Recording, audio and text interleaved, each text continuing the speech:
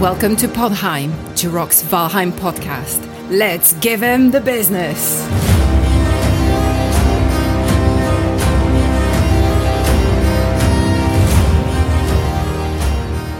Hey everybody, today is December 1st, 2022. I'm your host, Jirok the Viking, and joining me today are my fellow Vikings, Shield Maiden, Morning Darkness.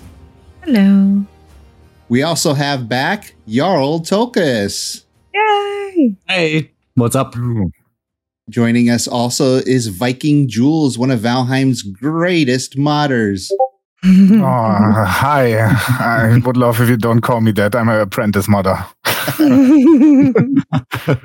And joining us back on the show is Jonathan Smars, video game programmer, one of the Iron Gate developers of the amazing Viking survival game Valheim, of course. Welcome back to the show, Jonathan. Thank you. Fun to be here. Yeah. So, Jonathan, I have to ask: did you probably listen to every single episode of the podcast because you have so much free time on your hands? Did you listen to the podcast that you did with us last time? I did, but I also hate hearing myself. So I jumped through most of it and realized that, oh yeah, that's how I sound. Okay, I don't want to listen to this so much more. Oh no. So yeah, but I guess it's kind of a normal thing. So it's yeah, that's what I tell everybody. Nobody likes to hear themselves on audio, and if you start doing it like as a content creator, Morning and Darkness and I have talked about it. Gwen, others who do content creation. At first, you hate hearing your voice, but then if you do it enough and you're in the editing room or hearing yourself play back, you get used to it. But yeah, I still kind of don't like my voice. I even bought the really nice microphone. I do the little bit of bass gain because I don't have that deep voice like Douglas. I'm not that deep. Oh, your voice is much deeper than mine. No, okay. I mean, if we're doing comparisons. I wanted to ask you, Jonathan, were you busier before Mistlands went up on the public test branch or afterwards? I'd have to say it's actually harder to answer that than you might think. I mean, we both had this period right before we released that we were trying to not add anything more, obviously, not try to fix things that might actually break things, and so we kind of had this slight calm before the storm. But there was, of course, still quite a few things to do right up until we released. And it's a little bit the same afterwards now. Like we had this huge influx of feedback and reactions and stuff, which was really, really fun to see. And we've been very busy trying to go through stuff. Like it's just kind of overwhelming of figuring out, okay, what do we need to fix and what are we going to work on? Because gladly there wasn't anything huge that was broken or that we had to hot fix immediately, which is usually for some reason the case. No matter how much we test things, we patch it out, and within few hours or a day, we have to fix something immediately. I mean, this time, like we said, the worst thing was basically that you can't pick up the fish if you throw them out on the ground, which is kind of sad because I mean the fishing system and everything, but it's still a side track thing, so it's also it's not really vital. So, but yeah, I've been kind of busy trying to fix a lot of the other smaller things, which are still kind of important as well after. Yeah. I've gotten some requests to make videos for various things about the Mistlands now that it's on the public test branch, and one of them people keep asking me is can you please make a fishing tutorial? And I said, I can't pick up the fish. What do you want me to do? I mean, you could still kind of do you can still fish. You can catch the fish, put them in your inventory, move them around, as long as you don't throw them out again. Yeah. And else it's kind of sad because you can't pick up the fish that jump in your boat or if they jump up on the beach or something like that. So yeah, you miss a lot of it, I guess. But that's definitely gonna be fixed. I mean, it's already fixed internally, so there's going to be a patch out quite soon that has a fix for that. And so we were looking at the list of bugs on what's the name of that website, Morning Darkness, where they're posted? Do you remember? Starts with a T. Turo. Hello? Hello. Hello. Thank you. Yes. I'm like, why are you asking me this? Well, because you shared it with me. I know. But I guess Jonathan would know. Yeah. Yeah, I probably should. Let's see. I thought is that one public? I don't know. I mean, we have one public one, I know, but Trello board is public accessible, yes. There is one that is public, yes. And Yeah, we were there looking is. at it. I just need to double check this, but I'm pretty sure it's just one, right? It's the one that's called public known issues or How do you Yeah. spell the name of that website? Was it T something? Trello. Trello. TR. Yeah. Oh, there No, it is. not R. Okay. This way I can pull up the link that I have. Yeah. Oh, fixed, not yet patched. Oh, it's changed. You Oh, no, have, I thought, Yeah. it changed Yeah. from when we looked at it yesterday morning. ooh. I wonder if we included everything in here because I made some fixes today. I'm not actually sure who moved these things. Yeah, there's probably a few more fixes than these as well. But we can actually look at it together here. Maybe. That's you. There it is. Nope. Yeah, let me pull it up in front of my Valheim game. There it is. Mhm. So fixed. I'm assuming this change. This had a whole list of fixes Oh, yeah. that were done, and you guys said you have a new patch for the public test branch possibly coming out soon. yeah, I mean, my guess, I wasn't the one who moved this, so my guess is that they were moved from fixed to done because we kind of put them in a build, which is going to come out quite soon. So Yeah. Nice. I guess we moved them over there in the public one, so everybody kind of knows that now anyway. So, but that's fine. Yeah. Yeah. There's. I was reorganizing actually. I mean, yeah, I mean, it's obviously we have private Trello boards as well, and I was reorganizing all of them yesterday. Spent quite a few hours actually just to kind of organize it a bit more, and I just was a little bit worried when you start talking about it, like, oh wait, I didn't make the one of the Make other it ones public. That wouldn't have been so good. So is this actually one of the things that you guys use as a team to help keep track remotely of different bugs and things you guys are working on, or do you guys have another internal system? Or Yeah, we've tried a few different ones actually, and this is the one we use mostly now. We also use maybe there are very well organized game companies somewhere, but I've yet to find one, and we are somewhere in between there. So sometimes we use it like Google Drive and stuff, and sometimes we just don't use any organization at all. But most of the stuff we actually have on Trello now, and I think it works really well. So yeah, Nice. we have a few other boards there, and I think it's a very useful tool. Like you get an overview without getting swamped with Excel spreadsheets and stuff. So yeah, we Makes sense. do use Google Docs a lot for our stuff in our Discord community and our gaming servers, because we have several hundred people, that come through our Discord and our gaming server. So and everybody's got feedback too for us, just for our little community. So it's got to be pretty wild for you guys. I mean, I know you guys have staff that probably, like Smith A and others who probably go through all the feedback that's coming in from the players while you're out there trying to fix it all.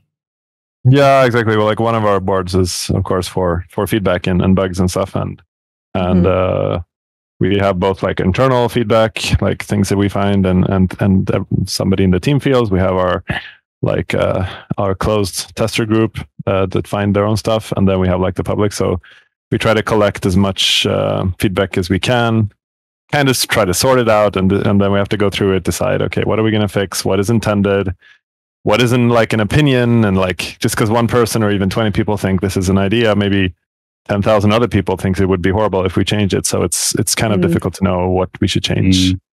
Oh, yeah. It's funny you say that. I just had an incident on my gaming servers where we had a mod that we allowed a certain mod on our gaming servers for convenience, like a quality of life mod. And then I changed it because a few people wanted it. And then the other 97% of the community came out and start with their pitchforks and torches and wanted to burn the place down. because they not like the change. Exactly, and that's like one of the things that you don't. It's kind of hard to measure because usually the people who are like happy, they're usually quiet. Some of them will say that, and most of them are quiet. But then there's like the people who are unhappy; they will scream the loudest, and some other people are also unhappy, so they will upvote those things. But it's still really hard to know. Like, okay, is this actually?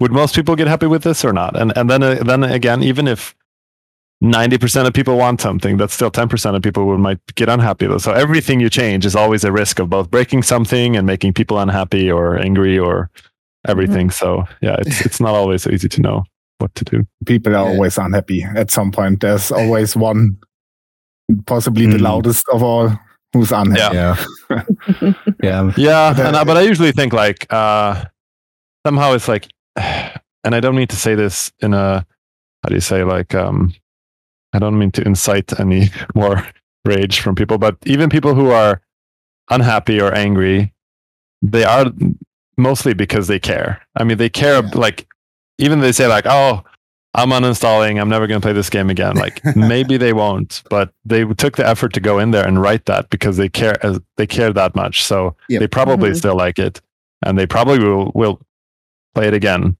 later. So somehow, like, even though anger and love are still strong feelings, I'd much rather have anger than indifference. Like the middle of the indifference part is more like people just don't care, and that's always the worst reaction. You would say, like we talked a lot about. We also talked about this some in the interviews we did before this launch. How, like, what is the feeling you get from Mistlands, and what is the difficulty? Because we want to set it to, we want it to be very difficult. We don't want it to be too difficult or unfair, but we even less want it to be too easy. And it's really hard to find that sweet spot. But we'd rather make sure that people really feel something about it. Either they're going to hate it or they're going to love it. Like if we make it too easy, then they're going to be like, oh, maybe. That would be much, much worse. Well, yeah. In the first playthrough through Valheim is one of those amazing experiences, like with most games, because everything is brand new the first time through, and it's difficult because, especially when you like in my small group, we went from the Black Forest, we were looking for swamp, and we had to run through plains to get there. Oh yeah. So we died a lot trying to get to our local swamp because we had to go through the plains, and there were just like dozens of tombstones all over the place. And we thought, wow, this game is really hard. And then you get to end game, you get all your end game gear, or you replay the game and you start to think, wow, this game is a little too easy now. But it's only because of the knowledge now, right? Knowledge is the factor that changes really whether something is difficult or not. Yeah, exactly. And I mean, that's kind of the one of the nice natures of a procedural generated game. Like even though that was really hard for you, maybe that was part of why you really liked it. I mean, for someone else, they might have stopped playing because this was the difficulty spike was too high. But for some people, that experience will make it like, oh, we had such a unique kind of time that most other people didn't have to go through plains to get to swamp. So I mean, it just gives people kind of a unique, and then it's a much more personal experience when you play. I mean, you feel like, okay, I'm not doing this. This isn't directed by somebody. I'm not playing the exact linear path that somebody has preordained for me somehow. Yeah, well, and it's that right there that one of the things I love about procedurally generated games, especially like Valheim. There are every playthrough you have new stories like that. Like I remember my very first playthrough, not just because it was new, but because of how I was directed through progression, right? Because the world was laid out a little bit differently each time. So my stories end up being a little bit different each time. And it's probably the same for you guys, right? Like every time you've restarted it, it's felt a little bit different. I still have my first world. It's still there on my computer. Yeah. Just the very first, the first base, first castle. It's just especially the first one you have to save, right? Because that's just great memories. But so, Jonathan, were there any bugs especially tricky to fix, or any interesting stories behind the bug fixing that is going on right now? I know that fish was probably the biggest one, right? That's probably good in the grand scheme of things, that if that's the biggest thing that you guys have to fix. Yeah, exactly. Yeah, I mean, like I said, I mean, it's very positive that was the biggest thing. But yeah, I mean, one interesting thing about that was that we actually had another issue with the fish. So the fish system was upgraded quite a while ago, and everything was kind of done and tested. And we decided we're going to bundle it into Mistlands, and so it hasn't really been played or tested for a while. And then when we merged it into Mistlands, when you merge stuff, some things always like kind of don't merge well, or something is missed or so. And something must have happened because certain things broke. For example, picking up fish. But luckily, there was a modder who actually made a mod so you can pick up these fish. And he realized that, there's another bug that when you pick up a stack of fish, it's also going to reset to 1, which would have been quite sad to patch this out and then realize that, there's actually, we're like, yay, we fixed them. And then we're like, okay, no, they're still very broken. So I guess that's kind of a fun, it was also very last minute. It happened just today. He wrote to me and we had just made a build and we were like, okay, yeah, we have to get this. Let's see if we can fix this real quick and get it out into the patch that is going to come. And I just want to take a quick break from the show to share with you one of my sponsors, the Grimfrost, an amazing company that sells really, really cool Viking products. They have over 1,000 different modern and historical Viking products. If you're interested, you should check them out. I have a link in the description, or you can go to my website, girocktheviking.com/Grimfrost. Now back to the show. Speaking of soon and patch, it just dropped. 200, oh yeah, I did it. 11.7 just awesome, got a notification on Discord. While we're recording. Patch. That's awesome. Yeah, I didn't want to say because I didn't know exactly, but I said like, yeah, can we please release this today so we have time to fix something tomorrow before the weekend if there's anything else. So yeah, now it's official. Yeah, exactly. Now it's official. Good. Now I don't have to. Well, no, I didn't spoil it. Now I can talk about it. Hey, okay. So now you actually all have so much to do. Now we actually, I guess this interview is over now, and get back to fixing other stuff. I got to look at the patch notes and all that stuff. Mm-hmm. Yeah, we can look at those. I mean, also if you were on the Trello board and you look at the done column, you can also probably see. But yeah, you probably see more of it in the patch notes. I don't even know. Oh wow. Yeah, I can see the patch notes published on the, is that it right there? 2.12.7? Yeah. Yeah, that's it right there, huh? Yeah, we could take a look at that. Hey. Yeah, maybe you can tell us some stuff here. So, fixed a missing Mistlands dream text. What? I got that dream last night. I was like, did I miss the text? Did something happen?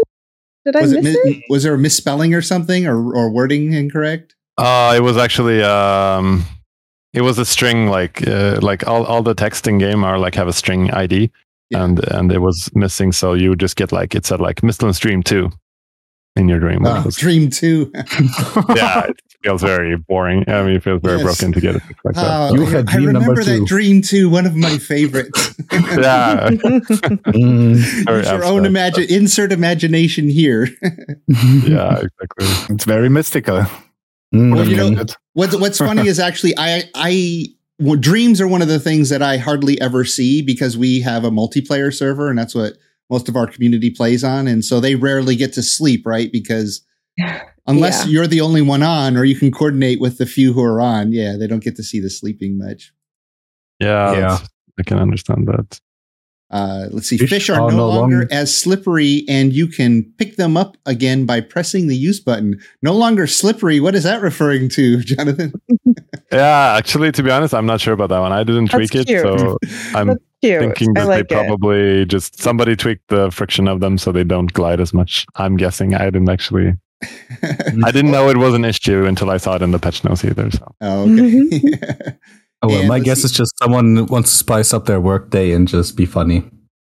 Well, yeah, if you can't pick it up, then maybe they're saying you can't pick it up because it's slipping out of your hand. Okay, actually, you're very. That's the reason. I think you're very true. It's probably not even a change. It's probably just it's probably Just your someone assistant who is writing wording. the text. Just a can little just pick it up creative now. license. Yeah. Apply to fix to fish so they no longer float in the air. Were they floating? Oh, good. Yeah, they Oh, you in cut out, Morning. the bug notes that are in I moved it to the public test branch yesterday. I posted a picture of a bunch of the new fish just floating a little bit above the surface of the water. They weren't jumping, they weren't doing anything. They were just like resting higher than the level of the water. Yeah. I think that I fixed it now. So it's actually like, I know that somebody had reported that in a while ago, and I just looked around everywhere and I never managed to find it. But we kind of figured out what it probably is, and we applied a fix to that. So hopefully it doesn't happen. But I tried. I mean, the fish in the ocean, there's a lot of things moving, so it still might happen sometime. Yeah. Lowered puffer fish poison radius. Were they? Was it too dangerous? Was it? Yeah. Was it? That was actually that's actually quite a funny story-ish. Yeah. I think this happened several times. I just saw it there was one streamer. I'm, like I said, horrible at names, but it's quite a big streamer that was playing, and he's sailing in his boat. He hadn't eaten anything, and he just sailed.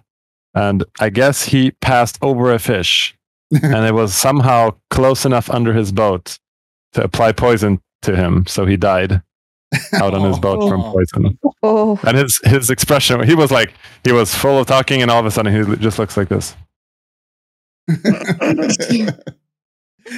Like for 30 seconds while he's being killed by poison. So just what the fuck's there? Yeah, it was really kind of unexpected. And I mean, I agree. It should definitely not poison through the boat. So hopefully. I mean, I even tried. Okay, so I was trying to reproduce this bug. Usually, it's really hard to fix something if you can't reproduce it. Mm-hmm. And I spawned like 200 fish in the ocean, and I sailed over them and over them and over them, and I never managed to get poisoned. So he must have been extremely unlucky. But I remember reading in some of the other posts a pufferfish had jumped up into someone's boat on the bench for sailing, and they literally couldn't sit down and sail the boat because they couldn't pick up the fish to move it. But they couldn't sit down. Yeah, of course. When you can't pick them up, that kind of screws it up. You could probably shoot arrows at it or something and move it. I'm not sure. Maybe. Or hit it with the. I'm not sure. Okay, yeah, I'm not sure actually. But yeah, I mean that part of being able to be poisoned from them jumping up into the boat, that's kind of intentional. So it's probably safe good idea to keep eating when sailing now. Oh wow. Kind of like a little bit of a sneak preview of the future ocean biome. Things are jumping out of the water, landing in your boat, trying to kill you, right? Yeah, I mean, hopefully there will be more dangers in the ocean eventually. So that's Yes. So with the pufferfish, I imagine that the way that the Unity engine works and the way you guys have the game set up is probably difficult to shield. Make the boat be a shield to the poison of the radius. The easiest fix is probably just to reduce that radius, huh? I mean, it's like I say, everything is doable. Yeah. It's just like how much time and do you want to put into it? Because the more complex your solution, the more it has to be tested and might be broken or bugged or exploited too. So at the moment, we just figured the boat has kind of a good thickness to it. So I think that was the easiest solution at the moment. Because like I said, we still want you to be able to be poisoned in case the fish happens to jump up, touch you on the side or land in the boat or something like that. So flat. Fun. So if you see a school of pufferfish, don't sail over them because you might get poisoned still. Yeah. My husband did that the other day. Was he poisoned then? Oh, we were sailing together and both died. No, we were not poisoned. We were successfully able to survive it. But it was looking around. I'm going. I think it was very low chance, even though. So yeah. What else we got here? Fishing bait recipes now give more bait. So this is the players can now craft fishing bait. They don't just get it from Haldor. Is that correct? Yeah, exactly. So then there's multiple new baits for the new fish types, and those are craftable. And some of the feedback is that they are quite expensive to craft, which is very true because you also use them up every time you throw the fishing rod. Right. So we increased the amount. Everything I say here is like I don't commit to anything I say. Well, it's all hopefully progress, right? Exactly. So I'm not promising anything, but we will probably have to there's some pretty good feedback to a lot of different systems and like the fishing as well. So it'll probably get some more tweaks and changes coming, maybe to make it more balanced or interesting or useful in some ways as well. So yeah. And then dungeon doors are excluded from guard stones and should no longer be able to. That's yeah. good. So I don't know how much details you want about every. We could talk about everything. I'm curious. Yeah. This isn't a problem that I haven't spent much time around the dungeon door. Yeah, it's just like okay. So the reason for this is that the guard stone it protects your building in a circular cylinder that goes straight up, and there's no top to that cylinder. So if the dungeon happens to be, the dungeons are technically very far above you when you enter them. So that if there happens to be a door there, that one would be protected from the Dwerger guard stone, so you can't actually use it. So yeah. Oh wow! So it could potentially lock people in the dungeon. No, since the doors in the dungeons are only to like secret rooms or places in the dungeon, so you won't be locked in. You'll just be locked out. So this patch fixed that. So those doors basically ignore the guard stone. Yeah, so you'll be able to open all the doors from now on. Hopefully. Cool. Yeah. Added more interesting items to chest found inside Mistlands dungeons. I guess the loot was just not up to par, and you guys beefed it up a little bit. Yeah. I'm not sure how much you guys have played everything, but like as some of you may have noticed, you mostly got, I think you only got coins in them. I'm not. And now we added a few more items that you could get that make it a bit more fun. We'll probably add more in the future as well, but it's at least better for now. Cool. And functioning wisp lights are now only still intact at dungeons and not Dwerger ruins for easier findability. Functioning wisp lights. So these are the ones that the Dwerger already have placed around their base, or? Yeah, the wording of that is a bit interesting, but it's basically that it makes the dungeon's entrance locations slightly easier to be seen because they have these lights around them. Like some of the locations have lights, some of them don't. I think previously all the dungeons didn't, which made them. I mean, there's a whole bunch of dungeons you can find in every world, but the Mistlands is already kind of hard to traverse, and there's a lot of mist, obviously. So you could probably go through several Mistlands and not find a single dungeon. We had this one report of a guy looking for a dungeon for 6 hours, and he didn't find one. So, oh no, maybe it's slightly better. Okay, cool. Yeah, tweak the resource cost of building items. Most black marble pieces, copper wall, Dwerger stairs, and ballista. Is that because the resources are a little bit scarce, or was the cost just set too high to begin with? Yeah, I mean, I guess it was mostly that they were a bit too expensive, like compared to other things. I mean, in some ways, you think like, oh, it's a build piece later in the game. The price should be higher, but not really necessarily, because I mean, it's different materials, and you get pretty much the same or even less amounts of that than other materials. So the amount shouldn't necessarily increase. Very limited between worlds for that black marble.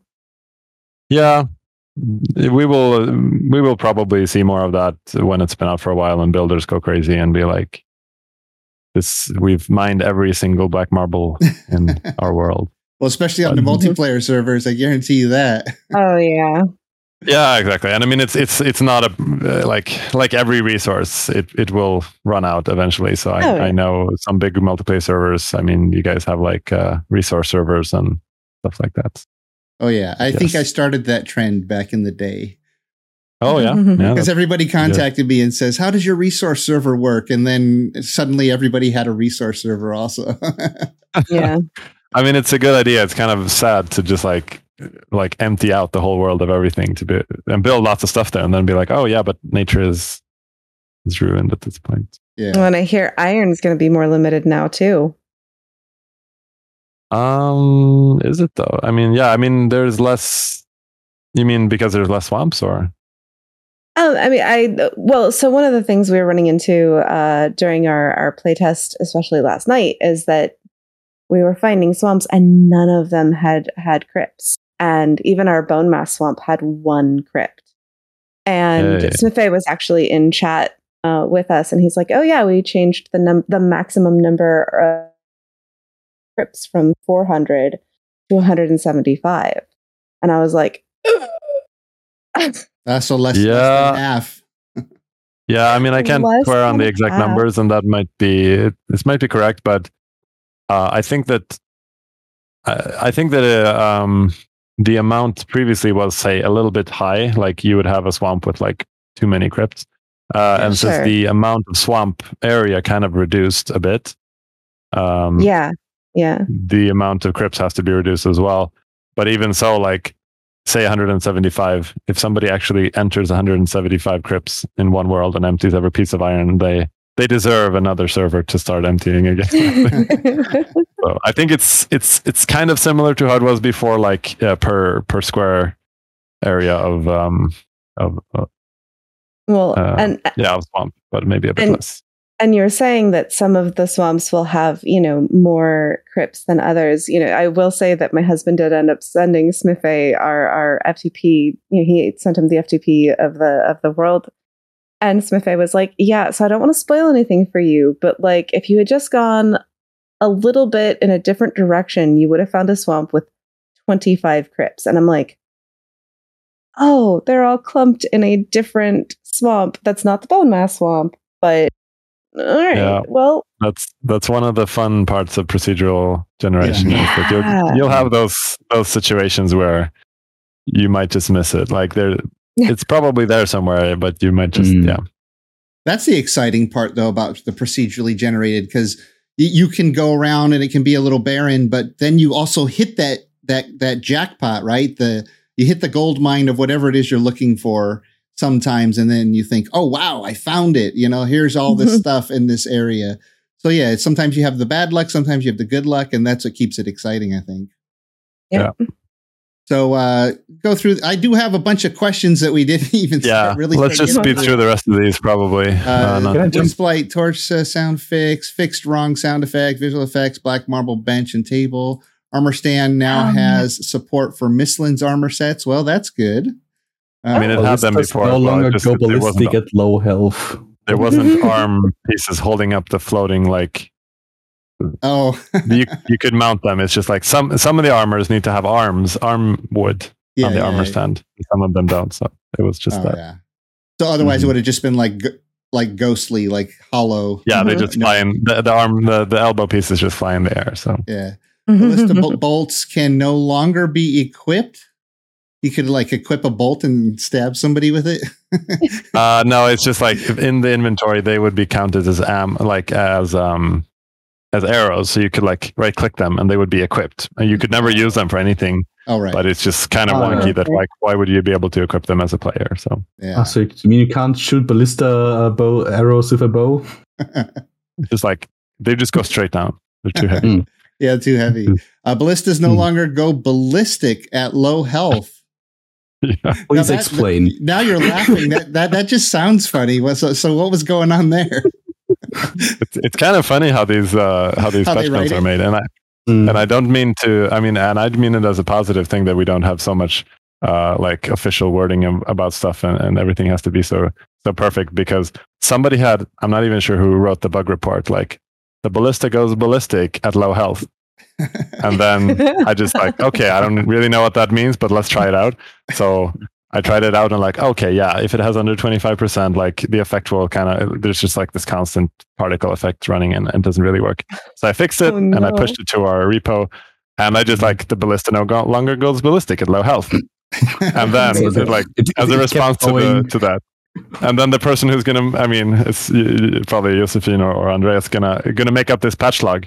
Then they're like, I mean, they don't actually know what I fixed, so they'll just copy paste that into the patch log. So funny. This one report kept on going and going and going. Yeah. Whoever reported the ballisticness, they got it into the patch notes. Amazing. Ballista aim angle slightly increased. Okay, that's self-explanatory. Correct message is now displayed if players try to load the ballista when they don't have any ammo in their inventory. Okay, newly added events in Mistland now spawn mobs correctly.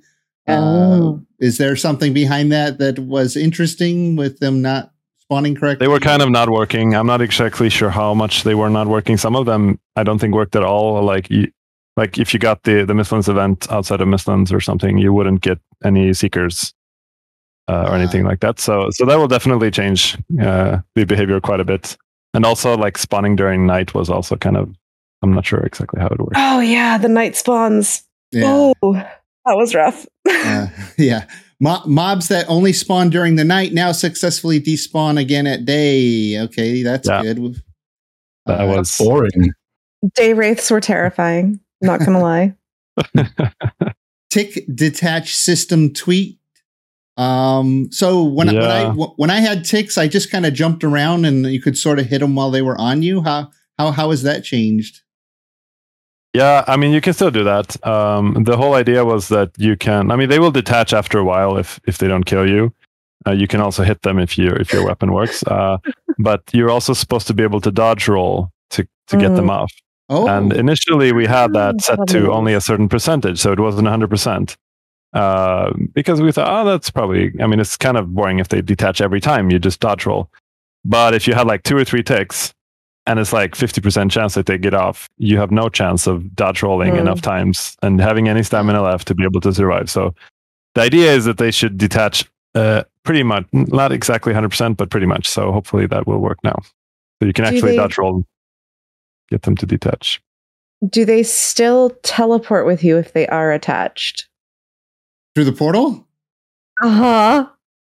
Wow. We can finally portal with some of the creatures in game. Is that what's going on here? That's what it sounds like. I didn't know about that, but probably, yeah. Oh. You could just attach 5 of those guys and teleport to your friend's base, leave them there, and just bail out of there. Dodge roll your friend's base and then get the hell out of there. Exactly. Yeah. I brought your present. 1 or 2 star ones. Then he'll have it. You would, Tilkus. You would. I would totally go to Bambi's base and leave a bunch of those ticks there.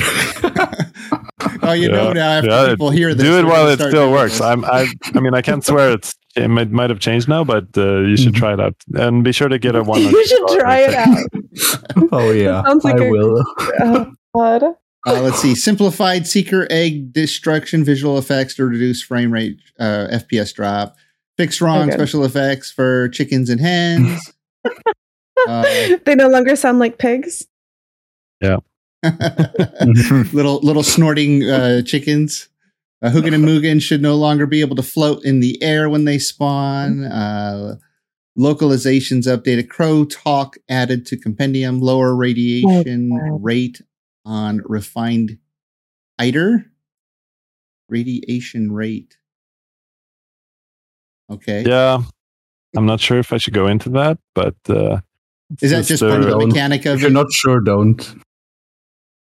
I mean, it's just it's basically an exploit you can do with that. Yeah. Oh. I mean, it has like a damage. It's an area damage around it, so you could use that for various exploitive ways. And I mean, it's fine that because it's just good if people kind of test it out and see like if it's okay now or if it's so should be tweaked even more. So okay. Tweaked positions for attach on some prefabs and minor performance tweaks. Okay, cool. The last one there is actually kind of the performance stuff is actually kind of hopefully helpful because we did have actually I could say one of the biggest things bugs that we had was that some players have quite a big performance spike happening now and then. So I did go through and optimize a bit of stuff, and it might not be completely fixed, but I think most of it should be gone. So hopefully it gives everybody a bit of performance increase as well. Okay. Yeah, I wanted to ask you a little bit later about the Mistlands, how you guys came to develop it, but about the mist and how much that affects performance compared to like running around in other biomes, because it's this constant animation that's going on around you, and then you've got the wisp light that's constantly spinning around and pushing the mist back. I guess I don't know. Does that seem to hurt performance, or does it make it better because you don't have to render things as far away now? Mm-hmm. We still do. I mean, we still have to render everything basically because, like, how should you say? If there was a way to know that this mist here, if there was an easy way to know that this mist is blocking everything, and we could just skip rendering everything behind it. But we can't really know that because there's lots of ways to get rid of the mist. The mist isn't everywhere. So like you're still doing all the rendering, and then you're also rendering the mist, which is actually quite expensive because there's something called overdraw, which you're drawing like in a game, as long as you're drawing like transparent things that are not 100% opaque, you have to draw one layer and then the next one and the next one, the next one. So, and that is kind of a heavy operation for your graphics card. So we were doing some testing on this, and it was actually interesting. We had some Unity guys over for a project review kind of a few weeks ago. It was really nice, really, really friendly, really professional guys. And we were looking at this, and they were actually quite amazed. They were like, "We can't believe this is working as well as it is." Mm-hmm. They were looking at it like, this shouldn't actually work because there's so much mist. So they were kind of blown away by that. But we looked a lot about it, and like in certain cases, you'll have like you could look at each pixel of the screen and see like how many times is the graphics card having to render something here, and there could be like 40 times, 50 times on one pixel. Oh, wow. So you think about that and how many pixels you have on like 4K or like even 1080 resolution. Yeah. A lot of render passes. So, yeah. That was like one of the first things I wanted to test when I hopped into the game when you guys dropped the public test branches. I logged in with my admin character, teleported directly to the Mistlands, and ran around in 4K resolution with all my settings at max like I normally do. And I didn't have any slowdown. I thought, wow, they've somehow optimized this mist. So that's awesome. Yeah. No, you just have a badass monster computer. That's all. Well, I do. I literally can't even open the game normally anymore. Oh, really? Why not? The minute I load the game, everything crashes. But if I open it with Vulkan, I can play the game with some hiccups, but it's mostly okay. But the minute I loaded into the public test branch, my gaming laptop from a couple of years ago is just like, nope. Yeah, I wonder if it would be interesting to know, like, if we've increased the performance requirements like substantially in any way, or if it's like it could also be like hardware in general doesn't last forever, sadly. So especially laptops that get hot and cold. So like in general, it could also be that maybe it's singing on its last verse, as we say here. But yeah, I'll test it. Yeah. If it doesn't work, try sacrificing a goat and do a little dance. Maybe that will work. A real Viking did, huh? Exactly. To Odin. Well, and it looks like you guys enabled at least on the public test branch, the Yule seasonal items, Yule tree, Yule clap, Yule wreath. Yeah, I was gonna say, what's Yule clap, Yule wreath, and Yule garland and mistletoe? There's some new items here that we have. Yeah. Tree and Yule clap you have had before, I think. Yes. I'm pretty sure.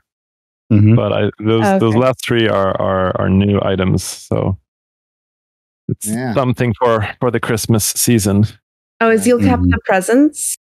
Yep. Okay. Cool. Mm-hmm. All right. Well, there's the patch notes. And let's get back to our questions. And Jonathan, just let us know if you're running short on time. We can wrap it up at any time you need to go. Yeah, that's fine. We can go for a while. It's no rush. Okay. So you obviously run servers. Got Jules here, and I worked with him and a couple other modders. So we're always trying to do some new fun things for our players. But are you familiar with the problem with flying in admin mode right now? Pressing C. Well, it wouldn't be. Well, yeah. Shift is easier because it's right next to WASD, and pressing C is a little bit of a pain. But if I just had to press C, it would be fine. Now, I'm normally steering and flying around here. Let me show you. Watch this. I had to reboot my game about 10 times when I did this, Jonathan, because I was like, what the heck is going on? So normally I'd be flying around and I'd go like, oh, like check this out for the players, right? And then now the camera started doing this. And I was like, what the heck is going on? I didn't know how to reset it. You're not doing any movement, though. See it. Oh, we just see the beautiful. No. We see Asgard. I gotta switch over the feed. Darn it. Okay, there you go. Okay, so I'm flying around and I would speed up to get to the players. But then when you press C, it also, if you move your mouse, it changes the field of view. And so it started doing this. Oh, no. And I zoomed all the way in and I was like, Valheim's broken. What is going on?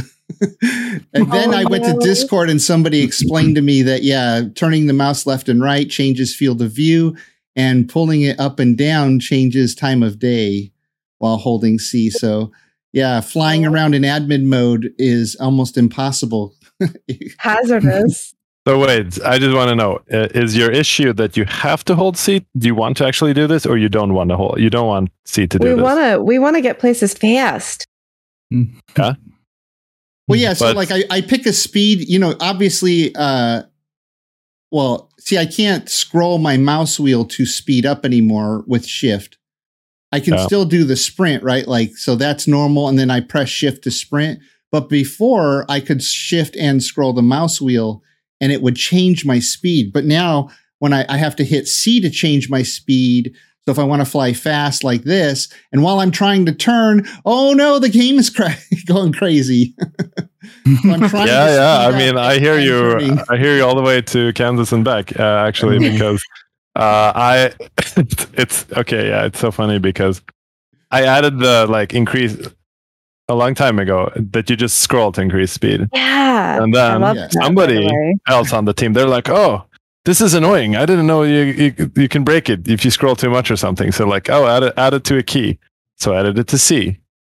Okay, there's special debug key, I guess. And then we added the change field of view, change the stuff. And that also gets added to the same key. But now I was told by somebody, they're like, oh no, people are accidentally pushing these keys and they're fucking up everything. Yes. So now it has to be Shift C. Okay, so I added to Shift C, but now it's like, oh no, we want to be able to change this, but That mist is so pretty. I got so used to using Shift Scroll to change my speed and fly around to the players, especially running events and stuff. It just. So I hear you, but anyway, what you want to be able to control with the speed with just Shift C, but you don't want the time of day and stuff. Well, that's fine on C. Yeah, but I'd love to have the speed back to shift because C is a special, it's hard to reach. I wouldn't use that much. It'd be a special, I want to change my field of view without having to go into the console. I mean, that's kind of neat to be able to do that without having to enter a console command to say, field of view and set the field of view or time of day. Yeah. But yeah, I think the problem was, the problem is having it just on shift that it was a while ago is that shift is also used just to speed up between the slow and fast modes. Yeah. And it's I got used to it though. I knew I was sprinting, but I could slow it down and then let it go. So it was just the thing I got used to. But now the current thing is it makes it very difficult. So anyways, that's just my little thing that I noticed. I was like, what? As an admin, this is driving me nuts. Yeah, I can really understand that. Me as well. But at the moment, they have to be kind of more hidden so that because people were getting for some reason, somebody thought that they were in the way if you happen to press one or the other one. I'm not sure. So. Interesting. That's interesting. No, it's fine. I just thought I'd point that one out. Let's see. So,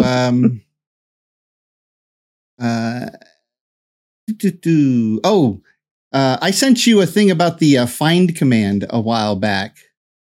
And it was when we do find, I think it still does the offset instead of the exact coordinates. Oh yeah, we were talking about that. Yeah, did I fix that or didn't I fix that? I don't think I did. Right? Let's see. Find seeker. Oh no, seekers. Darn it. I got to go into the Mistlands somewhere. Oh, I saw a rogue. So find. We can't see anything anyway. Burger. Oh yeah.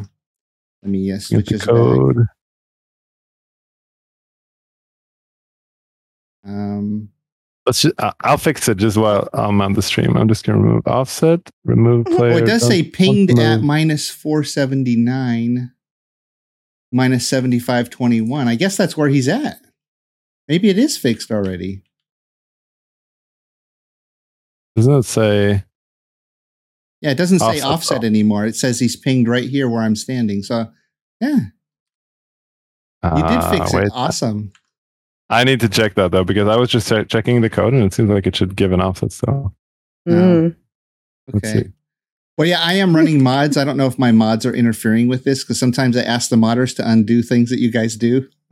Yeah. It says offset, but that doesn't help me. I need to know exactly where the thing is at so I can teleport there. So I could do the go-to command. Let's see. Oh, in general, do you think with the current bug fixes and the new patch that you guys released that we're pretty much on schedule before the end of the year? Because I know that there was a lot of talk about getting it out before the end of the year. Or is that still up in the air? I mean, let's see. I need to remember if we've said this publicly, but yeah, I mean, I think we have. well, it's always there are lots of published things that say it will be out, by the end of 2022. Yeah, it is right. Yeah, I'm pretty sure things can change, right? Like I just assume things can change if they need. Yeah, exactly. No, I mean, we really wanted to have it out before Christmas, so that's why. I mean, some people could predict that we were going to release it on the public test, like kind of around the time that we did. And I mean, the goal is still to release it before Christmas, and I think there hasn't been anything huge. So if there's no other huge hiccups, then that is definitely. I mean, that's our hope. So yeah, when people are negative about that, being like, "Oh, it'll take them longer. Oh, it'll be next year. Whatever." I am like ready to die on that hill. I'm like, no. Yeah. Yeah. No. I mean, we want to have a. Especially since it's so close, like we want to be off kind of, but we won't be fully off either because all of a sudden something happens and then we might have to fix that anyway. So hopefully we'll be out so we have a little bit of time to fix everything too. So, but yeah, anyway, I fixed your find command now while on the stream, so it's I think you have a mod actually to fix that at the moment, but it'll just output a position instead of an offset. Offset isn't really useful anymore anyway. So. Well, I guess it didn't make the patch that came out today. No, sadly not. It'll come in a future one sometime. Yeah. Amazing. No well, if we could get back to just like the evolution of the Mistlands, I don't know how much you've been asked this. I know you've done some other interviews, but how did the concept evolve from the old Mistlands to the new Mistlands? Like, besides just the creative aspect of it, technically, when the ideas were coming out, did it just seem like, oh my goodness, we're doing so much different than we've done in other biomes? Was that a little overwhelming? Was there a lot of problem solving that had to start, with all the new terrain heights, the way that the rocks are like all over the place, jutting up, and the mist obviously is one of the new mechanics? Yeah, I mean, okay, kind of a big, wide question. I would say that. Okay, where to start? I mean, it's mostly been like there's been Richard has like different ideas of what he wants to do, and he was kind of exploring what he wanted it to be. We looked at a lot of reference of finding different like what is a nice aesthetic and a style for this, and also Mistlands being like compared to say Ashlands and Deep North, they are kind of descriptive of what they will be, even though we still hope that they will be nice, unique, and surprising in their own way. Mistlands is somehow, we've said, it's somehow been kind of a last chance of doing something very unexpected or very different. So, it's somehow also we work very iteratively, like just like, yeah, maybe this is cool. Let's try this out. And then what does that lead to? Okay. Oh yeah, we have these cliffs. What does that mean for gameplay? How is that going to change how you traverse the environment? Like what monsters like can work there, and what do they have to be able to do? And is it fun, or is it still like, it's like you just keep trying different stuff, and it kind of evolves the further in you go. Now, was that a big collaboration? Did Richard have most of the ideas already in mind, or was it kind of a group effort where you guys got together or thrown ideas out there to see which ones would stick or fit with Richard's vision? I'd say it's a bit of a mix. Like usually, I mean, we're quite a small team, and everybody has a voice, and we can always talk about stuff. At the same time, it's also nice that we don't just take everybody's ideas and just mash them up into a big mix. So it's kind of a little mix of Richard has his ideas, he takes a bit of inputs and stuff about certain parts, and then kind of goes with what he thinks is the best in the end. But also, like coming to the Mistlands like design more, he had a lot of meeting. Like a large part of it with like Richard and Grimcore, or Robin, who did a lot of the like planning and design, like trying to figure out what do we want Mistlands to be. Were there certain things that you contributed to the Mistlands that you really liked that ended up in the package that is the Mistlands? Oh, okay, that's a difficult one. I mean, being such a small team, we're kind of almost everybody is involved a little bit in almost everything, because it's always like somebody makes a concept or like we have an idea, and everybody just like has input on that. And in some cases, like it's already kind of like, no, it's going to be like this, and in other cases, it kind of evolves into something. So a lot of it is, I mean, yeah, it's really there again, kind of a mix. Like certain things are just like, okay, Richard wants it this way, or Robin has this idea, he wants this weapon, and in a lot of cases, it's kind of we do it together. But as for me, I mean, I made quite a few different parts of it. Well, I was thinking back to the Frost Caves when you told me about the person who had frozen in that cave. That was one of the inputs that you did, right? And you wanted like this big cavernous space, so you got to really create part of the Frost Cave experience, right? So I was wondering if there were any little things like that for the Mistlands that like that you really were fond of that you got to interject. Yeah, I mean, it's more that I have to think back and try to remember stuff because I forget everything. But yeah, I mean, I would say like, yeah, the Frost Caves definitely. I'm really glad we managed to get that big kind of huge room for the people who managed to find it. It's kind of rare. But so some of the things in Mistlands was okay. I'd have to say the fishing, because that was kind of an initiative of my own, and I kind of worked on that. I didn't do the actual models and stuff, of course, like Lisa did those. They're really nice. But I kind of built that separately at a separate time as well. But more important, like that's still just like kind of a sidetrack thing. One thing that I really wanted us to have is like support magic. And it wasn't a given that we were going to have that from the beginning, because I really kind of like that in a combat situation that everybody doesn't have to be a fighter, and I really like playing support myself when I play in like say other games. Yes. So yeah, I'm really glad we got at least one support magic for now. Hopefully more in the future. Yeah. So the support magic is both with the players and with the new NPCs, right? Like they both have a support mechanic. Yeah, they actually. So I mean, the player only has the shield staff, which is which casts an AoE damage absorb shield on yourself, but also your close friends who are close by. And I mean, it's not a super active like heal spell or anything, but I mean, if you use it a lot, it definitely is very helpful, I think. And also the support mage, like the Dvergers, they have a few more. They have few more and also different magic spells. And they actually, I mean, they have quite a strong heal, for example, as you might have noticed. Like we say, the support Dverger is actually kind of the strongest one, because he will just stand and heal himself to infinity and then keep sending out other things. Well, since we're talking about the Dverger or Dverger, what was programming that AI? Was that a challenge to get it to work right? Because I noticed they have that mechanic where they're friendly at first and they'll talk to you, say things when you come by. But once you start tapping on their structure, or if you hit them with something, if you damage them, they start getting upset with you and then they'll attack you. Did that go pretty smoothly? There was definitely it definitely was a bit challenging, like, since we haven't done that in Valheim before.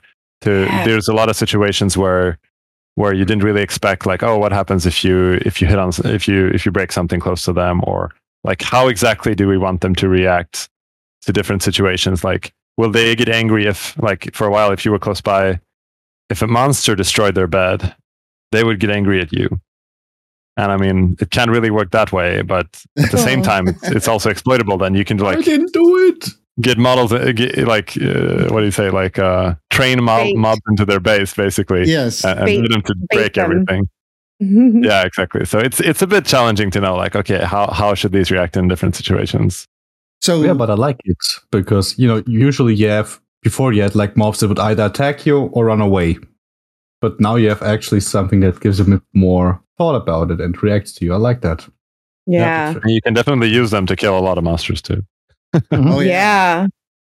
Yeah, I've been doing some testing with that because I want to try to do a video just on those NPCs at some point, because there's a lot of fun things you can do. Speaking of which, well, with that mechanic that you just mentioned, if a mob damages them or destroys something, do the NPCs still get mad at you? What's the balance? They don't get mad at the players if the monsters destroy their base. Oh, okay. But I mean, they will automatically aggro against the other monsters, for example. So they're already they're not neutrals between them, so they will start attacking each other from the beginning anyway. Yeah.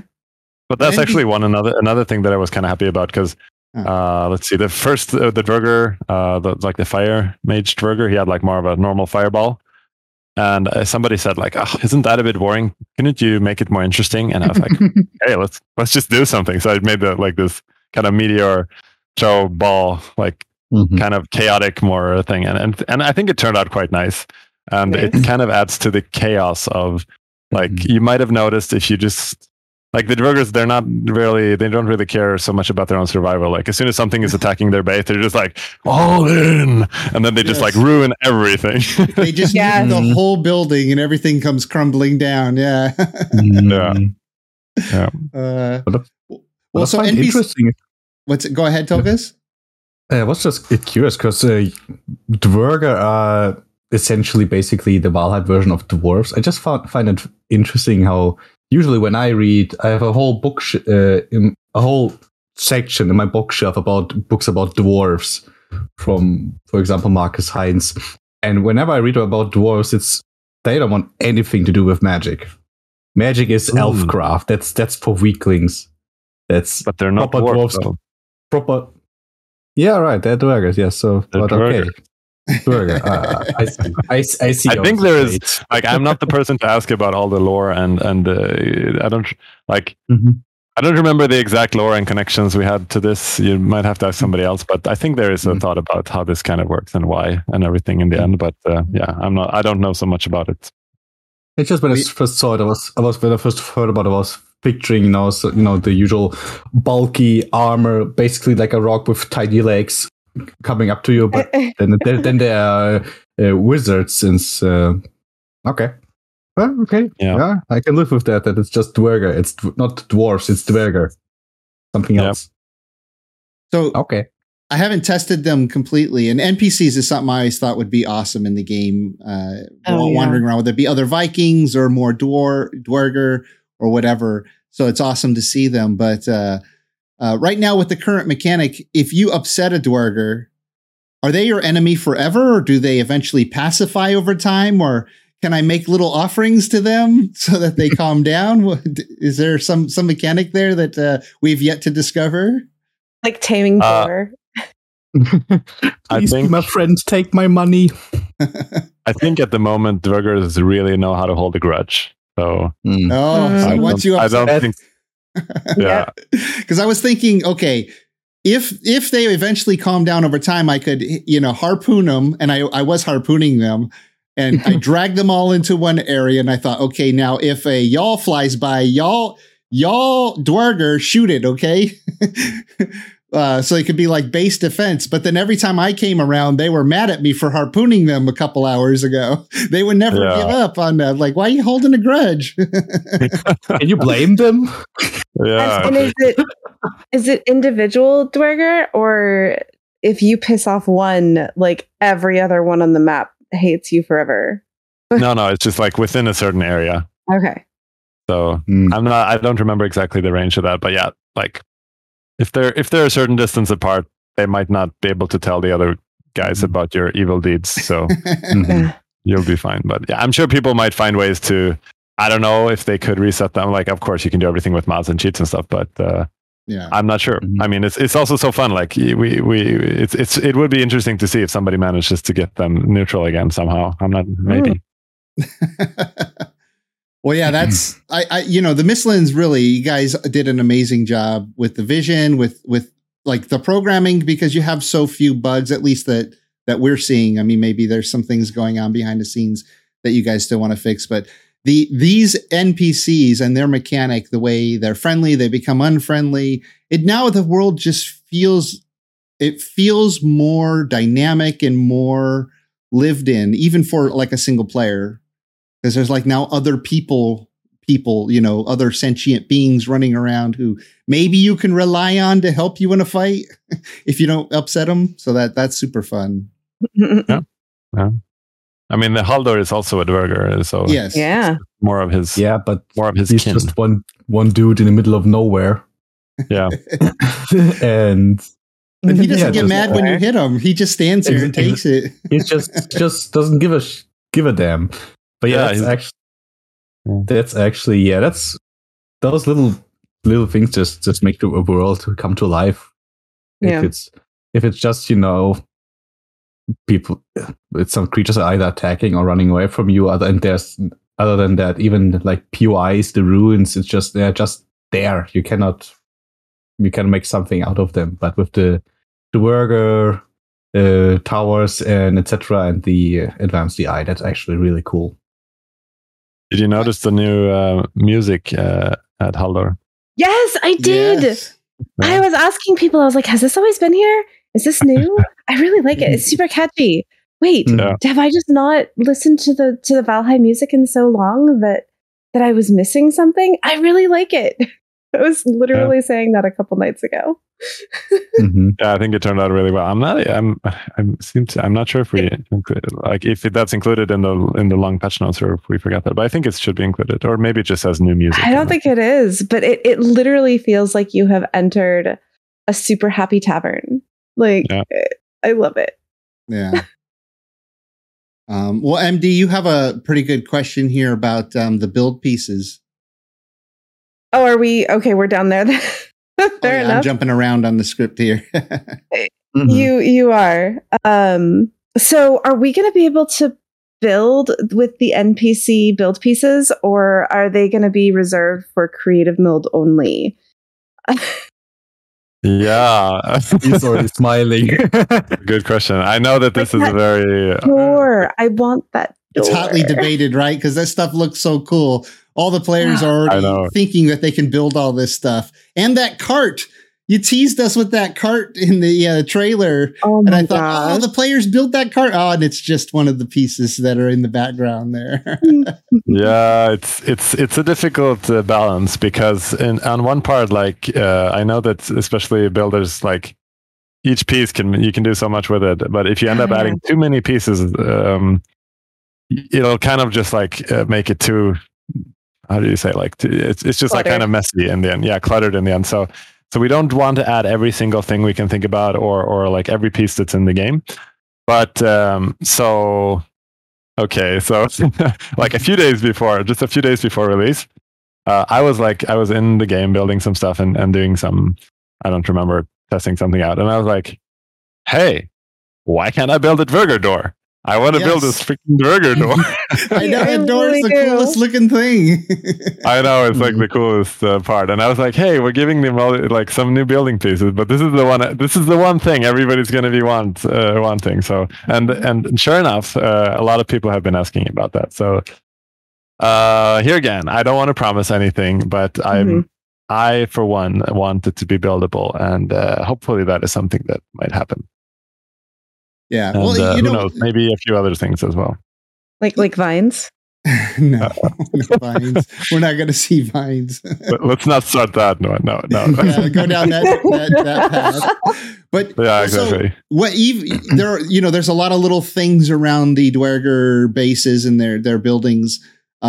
We'd love to be able to build them, like the door and maybe some of the other things. But one of the unique things is, though, if we can't build them, is that you can now take over that facility and make it your own. Can we repair the door? I forgot to check if we can actually repair it with a workbench, because I would imagine over time it would take damage. If we can't build it, at least if we could repair the one that's there. I don't know. I haven't tried it yet, so I don't know what the answer to that is. I don't know. Maybe I'm not even sure. Maybe somebody else knows if you can repair it. Yeah. I'll have to check on that. But yeah, I mean, it's yeah. Let's just hope that that you can build it. You're hoping with us, huh? yeah. I mean, definitely. It's I mean, that's also a thing with the team. Like, it's not that everybody always like, oh, we are robots. We all agree. We're all gonna think the same things all the time. So it's always a discussion about what is going in and not. So, but I'm on team Dvergr door. Modders need something to do too. Yeah. Don't take it out from us. I mean, that's also. I mean, it's also a kind of a nice thing that there's always modders that can enable stuff. I guess. What would be nice for the building GUI would be some scrolling mechanism. I mean, there are mods for it, but they all are kind of yeah. I mean, maybe or at one point you get too many pieces yourself in vanilla, so yeah. Yeah, exactly. Yeah, I mean, I have some. We don't want it to be cluttered. We don't want it to be too complex, or that you will miss something. And maybe scrolling could work. I mean, we could move stuff between pages, but I also have some other ideas that might solve that problem. While still like not cluttering it down. So hopefully we can, we'll see where it goes in the future. There's definitely a lot of room for improvement and addition. There was a nice mod which made the build menu pageable, like a web page where you got it was not scrolling, it was just paging the category pieces. In what way do you mean, like? So you got the little arrows on the bottom, and it says I don't know, 20 from 50, and then you click next page. Oh, yeah. But in the same building category. So because they overflew with too many mods and too many pieces, they added. Yeah. I mean, we'd have to have a solution for that in the end anyway, in case we have official mod support for, say, building items eventually, which is also something I'm on team. I'm on team. Now we're talking, Jonathan. Eventually. Now we're talking. But also, no promises. All right. I'm really hoping. That's like one of the things I'd really like to see happen is to have official mod support for at least some things. Definitely couldn't be everything. It takes quite a bit of work to make a game completely moddable. But some things at least. I know a bit not in any near future, just so you know. Yeah, okay, yeah, because I got a little question block for modding topics. Yeah. Maybe later, or maybe now. While we're at it. Go ahead, Jules. Ask a couple of your questions. We obviously don't want to get too technical with it because Yeah, I might start losing my attention, but yeah, if you walk away, I stop. Okay, let's make it. Oh wow! If he falls asleep at the microphone, then we yeah. Oh, it's early in the morning there, so he probably is awake. And I want to take a quick break to share with you my sponsor, Zydax Computers. They can customize a gaming rig just for you like they did for me. They can also do custom laptops. And here they have a lifetime desktop parts warranty. And I actually had to use it myself when my power supply went out, and they replaced it with no problem. It's the only one of its kind offered in the industry. Zydax desktop computers come with an unheard of lifetime parts and service guarantee that nobody else can match. That means if your hard drive blows up in 10 years, you're covered. And if you're in the market for a new computer or laptop, you can use my link, girocktheviking.com/Zydax. You can also find that link in the description. Now back to the show. Anyway, I mean, the most question I got, I did some short notice questionnaire at the Jotun Discord, what people wanted to ask. And yeah, the most thing, of course, is the official modding API, since Mistlands is done now, and you probably don't have anything to do in the near future. Nothing else to do. Yeah. Yes. Yeah, nothing else. No, fix it. Yeah, we're fine. Mostly It's just done. partying and playing with our horse, and what else? But yeah, you said a bit about it. It's still in the distant future. I mean, okay, so it's two different things, right? There's lots of interesting things to improve and fix and change, like quality of life stuff, optimizations, but also like reworking systems, improving what is there. But then you have like tons and tons of people who've been like, oh, but we want the next biome, like obviously Mistlands, and now they're going to be like Ashlands when. And after that, it's going to be like Deep North. And after that, they're going to be like, oh, wasn't it going to be an Oceans one? And then after that, they're going to be like, I think somebody promised another one. Or yeah, I mean, they're going to keep going forever. But at least, I mean, we have promised a few biomes, and it's really like we don't want it to take too long to at least finish, say, the biomes. So it's kind of a balancing act there, and making full mod support is definitely kind of a bigger undertaking than making like smaller tweaks. But definitely we could, I mean, maybe small changes that would help. Like we did actually in the Mistlands, make a small, I think you're probably aware, but like we made a small change that would simplify modding for, that will hopefully help some mods to break a bit less. It's just like some technical stuff that is kind of needed under the hood for mods. So small stuff like that, maybe we could do custom data. Yeah, the custom data stuff. Yeah. So, yeah, I had it on my list. It's not a question, but I just want to say that was a help. Actually, yeah. People are enjoying it, and having there's another tweak to that coming, because we realized, we were informed that the mods actually want to use it slightly different, so it's going to be changed even slightly more. So it'll be the item data, sure, but the player data saved in the game files. I already got some mod brewing with it, so yeah, that was nice. Thanks. Yeah. I always figure something like mod support and expanding on your own admin capabilities, that all that stuff would come somewhere after 1.0 release. Like maybe little things on the way, but like until you take a really hard look at it, you want to finish the core game first, and then it might be something to really dig in deep later if you guys were interested in that. Oh yeah, and that's totally understandable. Also in the modding, yes, some might not understand as well or as much, but mostly it's understood. Yeah, it's early access. You're developing systems. You probably will change some interfaces. So yeah, you can't open that easily. I mean, we try with Jotun to abstract a bit, but yeah, we have to adapt too. Then if you change stuff. Which brings me to another question, which came up from a fellow modder, actually from Jirock. Oh, yeah. Who was asking if you would be able or willing, if you add signatures or change signatures of methods, if you could work with obsolete annotations for modders to adapt. So say the item standard was a good example. Yeah, you added a new parameter to the method, so the signature changed, and the mods broke, reduced it, and had to search for it, and you see where I'm going with it. Exactly. Now we're getting into the more technical part of coding and modding here. Yeah, it's the only very technical question. Jonathan, it sounds like you understand his question, but I'm the layman. Let's see if I could figure the question. So it sounds like Jules was asking if in the code you can add a tag that says obsolete to something before you completely remove it or change it, so that the modders can find it easily to update their mods. Does that sound about right?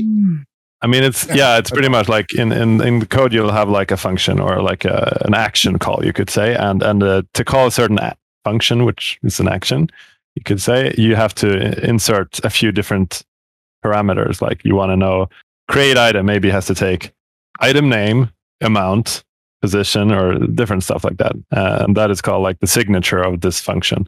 And we might change something that we realize, now we need support for, we need to add quality or something to this signature. And then we just add it because it won't break for us, because we'll update everything where it is. But that will automatically make every mod who is kind of like injecting code into that area, that mod doesn't know that, it has to supply a quality number now. So all of a sudden that mod will be broken until the model will go over that. That is something I kind of doubt, to be honest, that we will do, because that is kind of part of like having official mod support. That is like part of it. That adds quite a bit of overhead, having to think like, okay, all of our code has to be kind of backwards compatible with itself. And I mean, if we have official mod support in the future, then we might at a certain point take a decision like, okay, now let's include that. Like we'll try to do that as much as possible to not break more mods. But I think that as well. It's kind of like when we reach 1.0, then there won't be as many things changed anymore. So then we're at a point where it's probably more viable to work like that, I would say. Yeah. If we do it. In the end, all the questions right now will evolve to it's when is official modding support coming, right? So exactly. In that niche. Yeah. So I mean, and I mean the answer to that is kind of like I said already. It's like sure. We will do smaller fixes, but the actual support will. I mean, we have to focus on 1.0, and then after that, hopefully we can do it. Maybe. Yeah, sure, of course. It might go on a list somewhere. Well, I mean, let's add it to my modding. I have a list somewhere where just mod feedback. Yeah, definitely. How do you collect that mod feedback? Because on the Valheim Discord mod discussion channel, I don't know, that's pretty hectic and lots of why doesn't this work? I mean, I don't, to be honest, like we can't, of course, read through all the channels of all the chats. There's so much, but like as soon as I have discussions with people, and if there's something that shows up, like, that's definitely a good point. Just so that I have it, like, whenever we're going to do it, it's good to have like a certain overview of what we want to do already. So, I mean, it's definitely a good takeaway is to include that once we want to have a mod support that supports code. Like I would say, if I'm honest, if we, let's say we make mod support, like maybe we would make it complete from the beginning. Maybe we would, maybe we wouldn't. But if we it's easier to make support for just like adding game assets, like build pieces or weapons and stuff like that. Adding support for code is a bit more complicated, and it takes a bit more work. So, probably not the first thing that will be added, at least. Well, Jules, I was going to say, if you really want to find out how to get information to Jonathan, is you infiltrate Jurok's Discord community. You get to know me, and then you get on my podcast, and then we interview Jonathan, and you ask him. Wow, that's the only way you can actually get hold of me. It was so easy, and it just took me half a year, maybe. Yeah, exactly. Well, so I want to talk about something fun, and then maybe we'll get back to some more mod questions. Ow! Well, no, it's fun, but like you didn't sleep. The already. listeners want to know about Mistlands right now. Jonathan, True. so you said I want to talk a little bit about Magic, and you said that adding support Magic was something that you were really excited about, if I remember correctly. Yep. How did that? Do you remember the early discussions when it came to when somebody, Richard or somebody said, we're going to have Magic in the game? Or was that something, was that a recent development? Or is that something that is Richard or others, maybe Robin, have been thinking about for a while? I mean, I think it's been around for a very long time. I'm not even sure when, because I mean, as far as I know, I think Richard thought about it like even before any of us joined the team, probably. But I can't say that for sure. I just know that it's kind of always been there. Like everybody think, yeah, it would be nice to add Magic, but let's focus on this part for now. Yeah. Let's not make everything at once. Also adding it later into the game rather than having it as an option from the beginning, I think is kind of an interesting choice because it's different from all other games where you're just like, oh, do I want to play a fighter? Or do I want to play a mage? Yeah. So it's more like you have to go through you have to be an actual, say, normal Viking for a while, and then you can choose to become a mage kind of if you want to. So, but yeah, I mean, it's definitely something that's been around for a long time. Something that we wanted to add, and there's like been tons and tons of suggestions. People are like, add Magic to the game. You have this one camp, and then you have the other camp like, no, don't do it. So yeah, I don't know. Like so far, we haven't had that much negativity about it. Like most people are very excited about it, but I'm sure there's some people who might not think that it's well placed. But I see all the YouTube comments that I get on my videos, and have been a few people who said, you have added Magic to a Viking game, great. And I just respond, well, there's a lot of Magic and fantasy elements in this game. It's not like a realistic, based on Earth Viking era. This is Valheim. This is the 10th realm. There's magic in the world, right. and yeah, exactly. I mean, come on, just like there's always going to be that guy, though. I mean, whatever game you make, even if you make like and simulated that it's basically 1-to-1 to everything, there's going to be somebody that finds something like, nope, the atoms aren't aligned correctly in this game. Well, it's like you said, it's usually the most passionate, the loudest voices that rise to the surface, and those are the ones you hear from because they make their opinion known, as where most of the population probably doesn't feel the same, or at least are not passionate enough against it to, jump on somewhere and voice their opinion.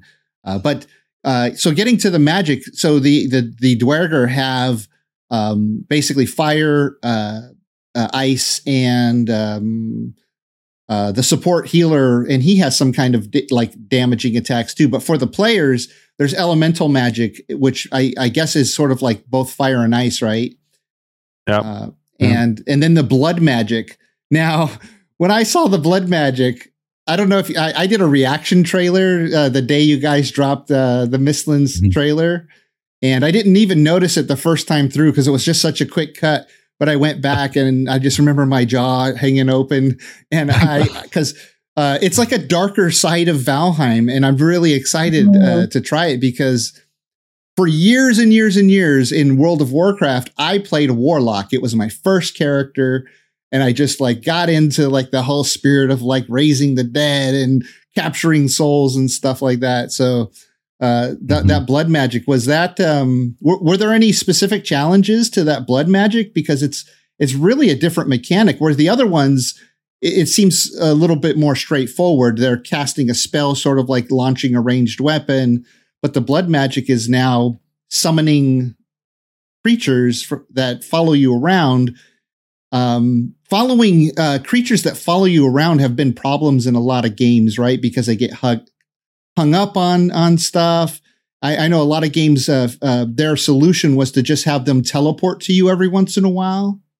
How is it with the skeletons now?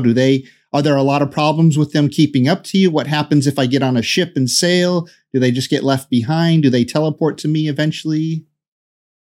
Yeah, so I mean, it's like you say, it's definitely not something that we had before. So there was quite a few technical parts to get them to work as expected. And it's probably not perfect. Like, to be honest, like I was actually trying right before this podcast, we had I do have a kind of big-ish exploit you can use with them that I'm trying to fix. That will not make it to this patch, but I guess the next one. Tell us, we can test it for you. Yeah, I mean, sure, why not? I mean, it's out there anyway. So it's basically that, so one of the challenges, for example, one of the technical parts is that, okay, here again, it's a bit technical, but like you have to, like the skeleton needs to spawn. It needs to change attributes based on your skill and your item level, which is not something that we've done for other things. Oh, wow. And it also needs to be saved, and it also needs to follow you and attack other creatures and stuff. So it gets saved when you log out. So when you log back in, it's still there? Yeah. Okay. So, and then it should keep following you. So the exploit is basically, if you log out and log back in again, they will follow you, but they don't count towards your maximum number of skeletons. So you can keep spawning in more and then log out and log in again. So yeah. Raise an army. So enjoy your 500 skeletons now and break and crash your computer if you want to. But yeah, that will build me an army worthy of Mordor. Yeah, pretty much. Yeah, I mean, in the beginning too, we didn't really decide, okay, how many are you going to get to spawn? Like, so in the beginning we had like a lot of skeletons, and it's just really fun to have a little army running around. But yeah, I mean, there's a lot of other things too, like just how they work in the world. Like when you spawn them, where do they spawn? Like if you're standing in a dungeon, or if you're in a certain location where like there's no obvious point of where it should raise, things like that. But at the same time, they're not like if you say in another game where you have a helper who is like a person who you want to behave completely natural, always follow you. You don't want them to teleport, which is kind of weird, immersion breaking and stuff. Like, these skeletons aren't the smartest skeletons in the universe, and they will probably get stuck in some places. Like, they will try to find their way, but there's places where they can't get to. So then they'll just be like, hey dude, I can't follow you around. So you can just make new ones too. In the trailer, we see 3 skeletons, but what is the intended maximum of skeletons that we're allowed to summon? I mean, currently it's based on your item skill level. Okay. And you can currently only upgrade the Mistlands items to level 2. So that makes it to 2 skeletons. But I mean, all of our other biomes, you can upgrade items more, which is also something that we will probably be doing. And at that point, you could probably have more. But we'll have to balance it and tweak it. If it ends up like, okay, these are too strong now, all of a sudden you could have, like, say, if you have a level 4 and you have 4 skeletons, maybe they get too strong. It's also a little bit difficult to balance them, because, like, for example, now in theory, you could spawn your skeletons, change out all your gear, and then be a fighter again. But you'd have to eat the Aether food to be able to spawn your skeletons. So you might not have your stamina health food. Or you like puke berries and like eat everything and like reset so you could kind of like swap between these, and there's probably ways to exploit it, and it's kind of a difficult thing to balance out completely. So yeah, we'll just see how players use them and how it works, and then we might have to rework. Question in there: Do we need to balance everything? Yes, to some degree. I just noticed that you can have 100 skeletons, Tolkus. Yeah, exactly. Why balance? It's just I notice sometimes with game developers, in order to balance things, it's just sometimes takes the fun out of the game. Like, I had it before with another guy in chat. We were talking about in Skyrim, the sneaky bow build. You could just hide somewhere kilometers away, shoot someone, and basically one-shot them. Not even be in detection range. That's not balanced at all. But where's the challenge? If you have an army of 100 skeletons, where's the challenge if you're just standing there? Can you imagine people sometimes just want to have fun? Yeah. Are you familiar with that That's when you use mods, Tolkus, and you put all that stuff in. Yeah, exactly. I mean, and there's also... Yeah, sorry, go ahead. I was going to say, there's also always the person who will say, oh man, you let me summon all of these skeletons, and now my computer won't run the game. Yeah. Yeah, exactly. Or it burned out my graphics card because it's too heavy. Yeah. But yeah, I mean, I would say like just It's like all Eric your said, like fault. yeah, exactly. I mean, if you really want to do it, you can always use cheats or mods or whatever. But I mean, at the same time, I think it's worse if your game is so unbalanced that people play it and just feel like, oh, this is a broken mechanic. If I do this, then I just win. They kind of lose the whole immersion and challenge of the world. Yeah. And I think that's a lot worse than just like not allowing you to do things. So it's not like we want to take away the fun. It's more like we don't want it to make like one solution is the go-to one, because then you kind of invalidate all the other options. Like, why would you ever make anything else if you just like, oh, there's a monster, throw 50 skeletons at him and keep walking. Well, yeah, that's what we do as content creators with mods to make fun videos, like 3 bone masses versus, 100 boar. And then we put that video out there, just to kind of see what happens. But getting back to the skeletons, because it's like one of the most unique, new mechanics for the players, specifically. Will those skeletons, will they portal with you? I think they don't right now. Don't they? I don't think so. I think they work pretty much like, okay, so basically they work very similar to a tamed creature. Okay. So like at puppies? the moment, like what? Like the wolves. Yeah, exactly. So yeah, we were kind of discussing this too. Like, okay, should they follow you through the portal? And then it was like, okay, are we going to follow? Are all the tameable creatures going to follow you through the portal then, or like, is this something we really want to change right now or not? So at the moment, they don't. But yeah, you never know. Maybe they will in the future. So when you go into a dungeon, that's basically like a portal mechanic. Will they enter a dungeon with you? Or if you want to use them in a dungeon, do you have to summon them in the dungeon?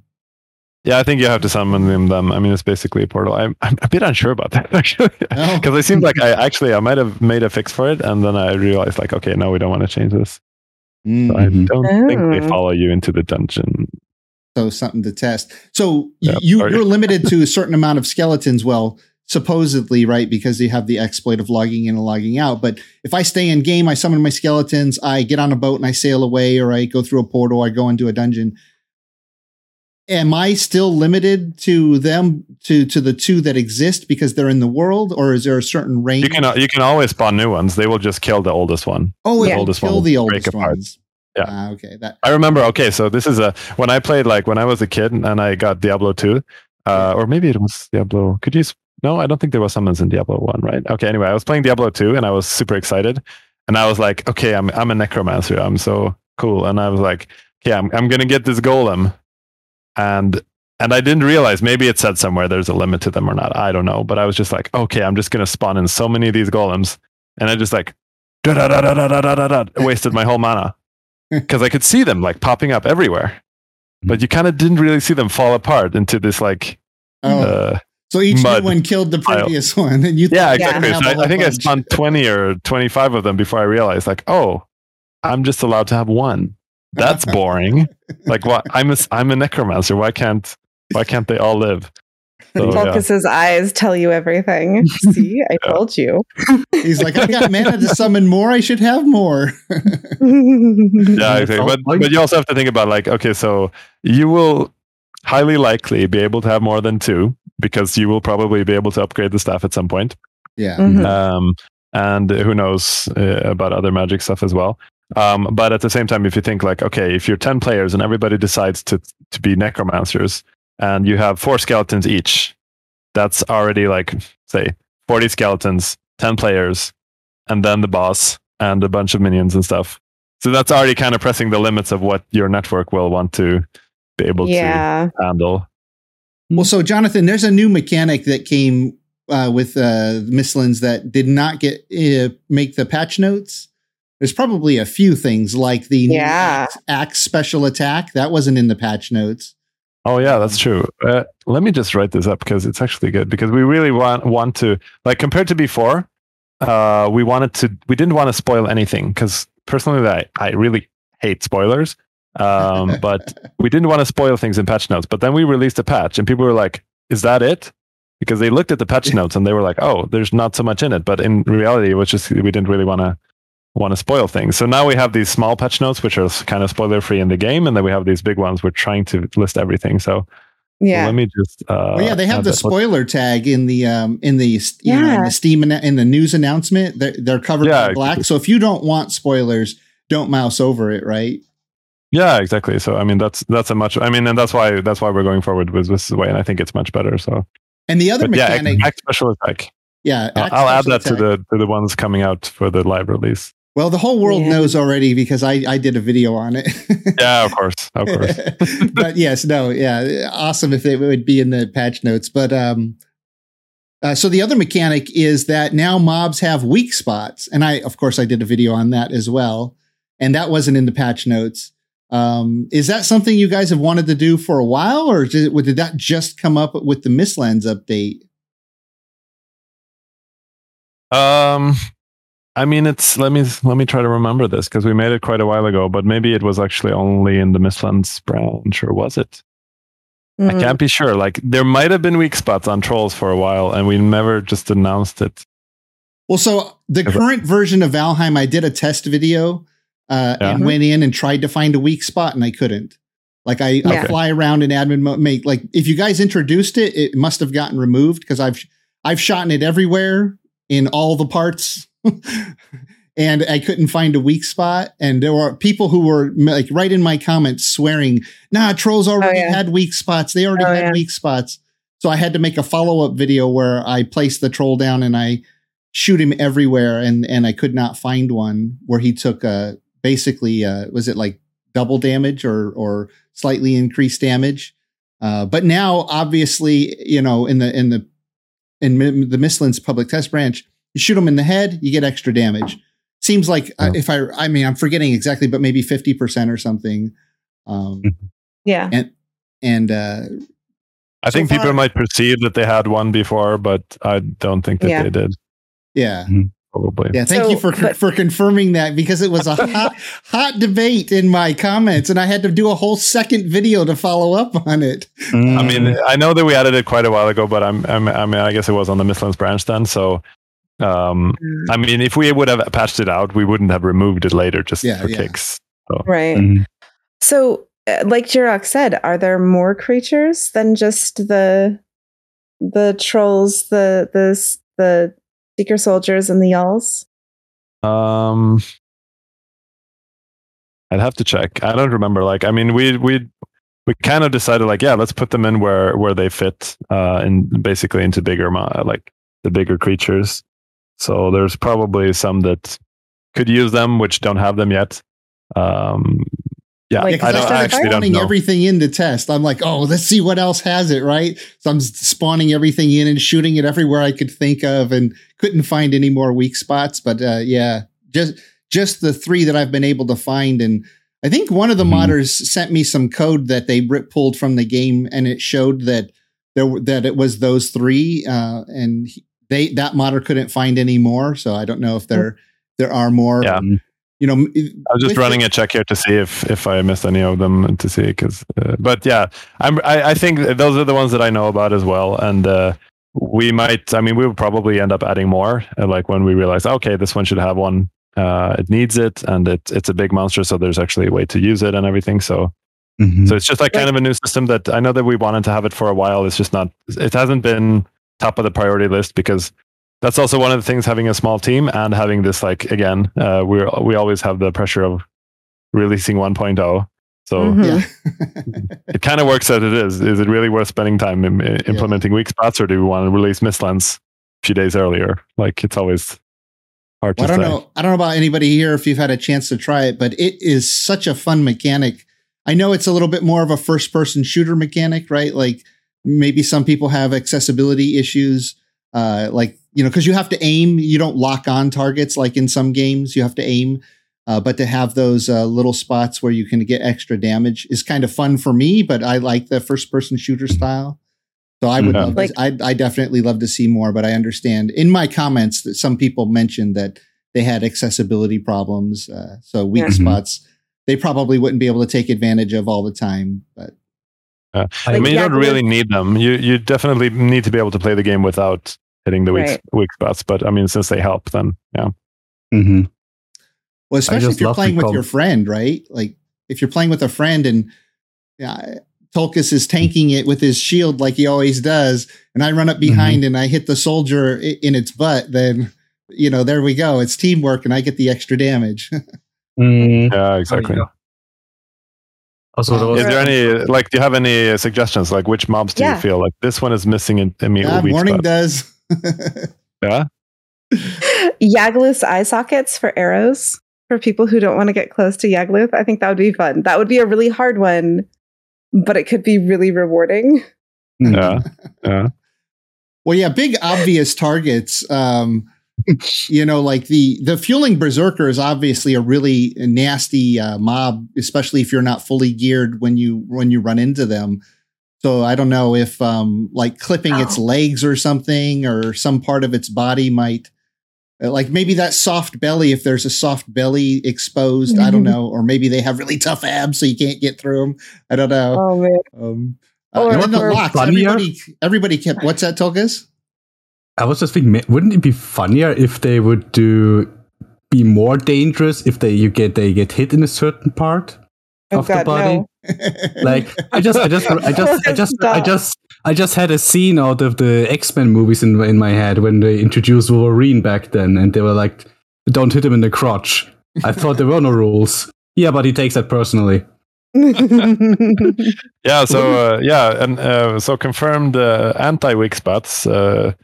Thanks to Tulkas, all the mobs will now have spots which are increased resistance instead. No. And rage spots. And increased mob damage, right? Yeah, exactly. Another fun one, I think, would be, how there's the whole concept that you can take out your pickaxe and jump onto the head of the stone golem. And more damage. I have a video riding the stone golem with my pickaxe. Right. So like they're susceptible to pickaxe damage, but it still doesn't do as much damage as, say, just a regular sword. So what if the weak spot on the stone golem was on the head? Only with the pickaxe though. Only with the pickaxe. If you're riding it and you're hitting it on the head, you should get extra damage. Yeah. That makes it worthwhile. Would be very specific. Like you'd have to add support for like, okay, this damage type only. But yeah, maybe. Yeah. Well, everything else you hit it in the head would be kind of hard to hit anyways. Yeah. So I mean, I think so too. Like even if it was just the head, I mean, compared to aiming with the arrow, like it's probably still worth jumping on and using the pickaxe then. Yeah. Well, yeah, the arrows, it probably has a good bit of resistance to piercing, if I remember correctly. Yeah. Shooting arrows at golems is a terrible idea. But I think in my comment section, one of the biggest things people kept asking, can you test the locks? Like I must have been asked that 10 times in my comment section. Can you test the locks for weak spots? And of course I tested it and I didn't find any. I just assumed that its fur was too tough. Where would the weak spot be on the lock? I mean, because Locke's butts would be super tough, you would think. Locke's butts are super on the tough. tummy when it like raises up. I need that T-shirt, Jonathan. Locke's butts are super tough. Yeah. You could start your own. I think you could make your own Valheim clothing brand with a lot of different quotes. Quotes, yeah. But their heads seem like was it kind of like lizardy head? No, I like Jonathan's idea too. What was Tulkas' idea for the? No, Jonathan's idea was their belly being the sensitive spot, and you can only get it when they raise up. Oh, there you which go. Which is the most dangerous time to run in because they're gonna stomp you. I love that. I think that's brilliant. Yeah. I was just comparing Loxes to bears. And bears just have tough skin and fat. It's almost impossible to match a bear. So not everything needs a weak spot. Logs can just be. They are already tough all around. Their only weakness is maybe burning because of their fur. Yeah. So Well, fun mechanic nonetheless. Yeah, absolutely. And then there was another patch note thing that wasn't there, but they added. Because I didn't know about it, and I was doing my playthrough, and it was episode 1, and Smithy hops into my Twitch chat, and he's like, "Hey, use the middle mouse button. You're chopping down trees." And I'm like, "Say what?" Yeah. Well, and for getting the stumps, right? Because normally you'd have to get out your pickaxe. Sometimes the stumps are too low to the ground. Especially those fir stumps. Absolutely. Yeah. Yeah, I think like Robin Grimcore had kind of a mission. He wanted to make axe cool again in Mistlands, so that is one of the parts of it. It's also like the Mistlands axe is it's gotten a bit more love than previous axes. Now that has a bit poison damage and the new weapons. Yeah. Which do you have a favorite new weapon like that? Either you worked on or you have tested out, or maybe you just like the look. Like, what are the new weapons? Do you have a favorite? I liked how he did. Like, it's Grimcore who designed all of them, and I liked how he said like, I mean, we had this other interview too, and he said like he designed them. Name first. Like he went around the office and asked for like suggestions of names. Oh, nice! What could be a cool sword name? That's awesome. I feel the so everybody.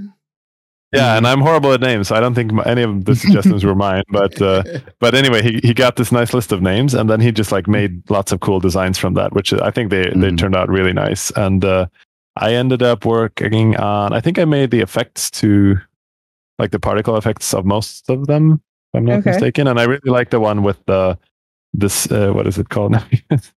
They have such weird names, but yeah, the names are great, but they're also hard to remember. But the pole arm, like the lightning one. Oh yeah, I think that is kind of nice. With like this tiny lightning bolt. Yeah, the gear. I haven't heard any information about the weapons yet. I've been trying to keep myself from it. Sorry. Yeah, you should let me know if this was should be spoiler free though. But No. But yeah, okay. Without spoiling it completely, I also kind of like the effect on the axe. Well, you said poison already. Okay, I already said poison. Sorry, but the effect that I'm not going to say exactly what it is, but it's kind of obvious. I at least like it. So, Well, so with all the new weapons and the armor and the magic system, what path would you take if you were to level a character from scratch and go like all the way to the end of the game? Would you specialize in a few weapons, an elemental or blood magic, or some mixture of those? Just based on what you've they do in your favorites. Yeah, I mean, it's just like I think it comes up to play style. I've always kind of liked range weapons a lot, so I usually go for I tend to go for ranged weapons and sneaking mechanics in a lot of games rather than just like butchering everything. So you're the rogue in World of Warcraft who would always sneak up on me and backstab me in the yeah, pretty much. So actually, I never played. Surprisingly enough, I never played World of Warcraft, but I played Lineage 2, which is kind of an older MMO, South Korean one. But yeah, you must like the new daggers, then, right? Oh wait, you said range. Oh right, you said range though. Yeah. Oh yeah. So, okay. you like the crossbow? With that said, oh yeah, go ahead. Yeah, I was just gonna say. With that said, I would probably play ranged, just if like the style that I'm most comfortable with. But I would also turn over to magic probably as soon as I could because it's, in my opinion, it's very strong. And we actually have had to nerf it a little bit already because it was way too strong just a little while ago. But I still think it's quite strong. So well, with the bone mass buff and then the support shield, you've got to be pretty darn tough, right? Yeah, exactly. I mean, you could, and then also you have you both have the shield and you also have the skeletons, which you can also give a shield, and they will tank a lot of damage for you. So as soon as they are dead, you just okay, here are some new skeletons, and then you just keep throwing some magic at them. But of course, you're limited by your Aether, but so you'd never want to use up all your all of that in case you need to spawn a new skeleton. But if you just keep your skeletons up, I think it's kind of like it's almost more defense than other like melee. But of course, in the end, it's really up to play style. I think all of the weapons turned out quite nicely, actually. Can your skeletons also get the Forsaken buffs, like the bone mass buff? Probably true, actually. Oh, I'm not actually sure. Do we try that? Yeah, now I can see a whole new video being made now. How to tank with your skeletons and giving them the buff and the shield and let them run around and do their thing. Yeah, amazing. Yeah, Let's see what. This side note, by the way, I started this reference check for weak spots, and there might be one more that has a weak spot, but I'm not going to spoil it for you. What, you're going to make me respawn everything? Maybe you can DM it to me so I can go figure out how to make a video on it. Because I spent a couple of hours spawning every single thing in, looking for a weak spot, and I could only find the 3. Well, there is one thing called the hive, but that's like just some resource that's left in the code. It's not actually in the game that I know of, right? Yeah, I don't think that's being used. Yeah, but there's one more thing though. I think it's. I'd have to double check, but I mean, if you had somebody look at the code, then you know pretty much as much as I do. So. Well, I only know about the 3, but now you're teasing me that there's another, so I could just see myself spending a couple of hours respawning everything in again. He's probably just messing with you. He probably is.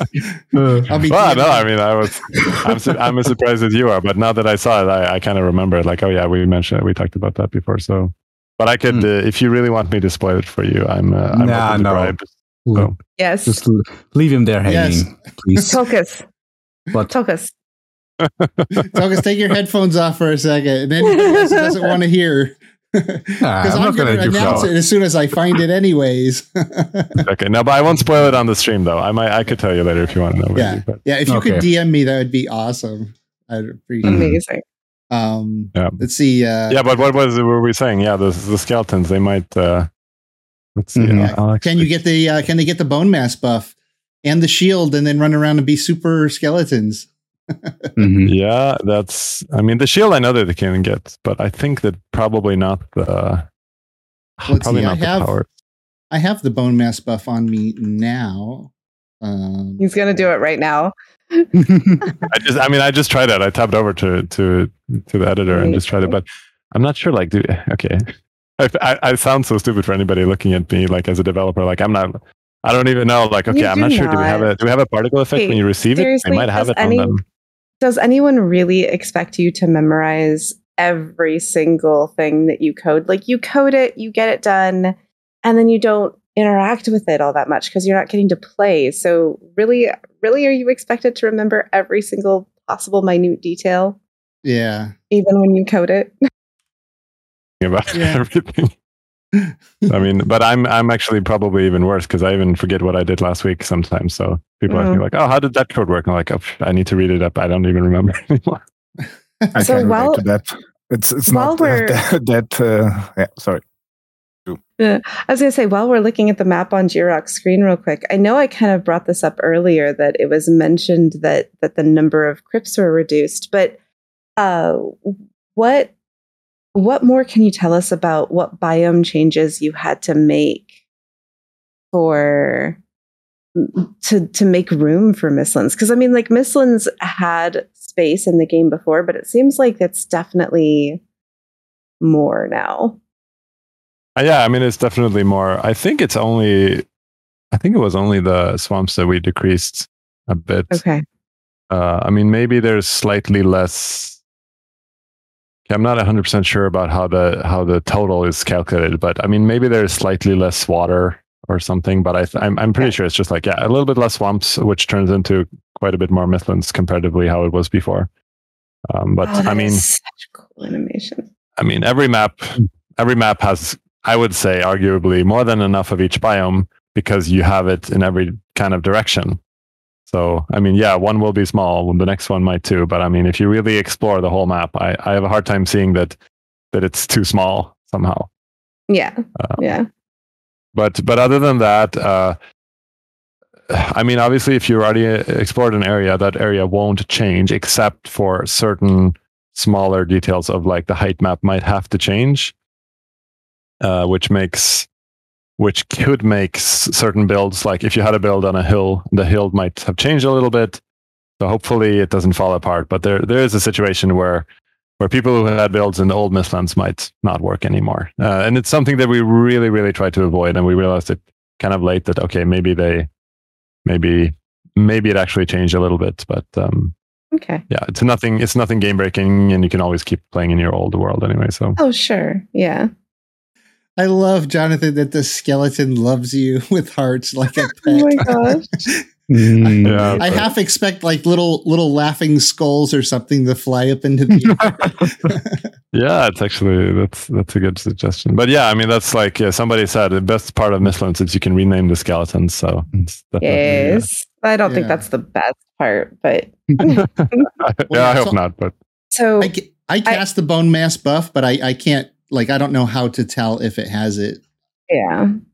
Yeah, that's what I was saying too. I'm not even sure. Like, I'm not sure if I could, because you can't really see the effect coming on him. Like, I could debug the code and see. So the only way to be sure, Jirok, is to summon another skeleton. Hit it. And 27. then, yeah, hit it, right.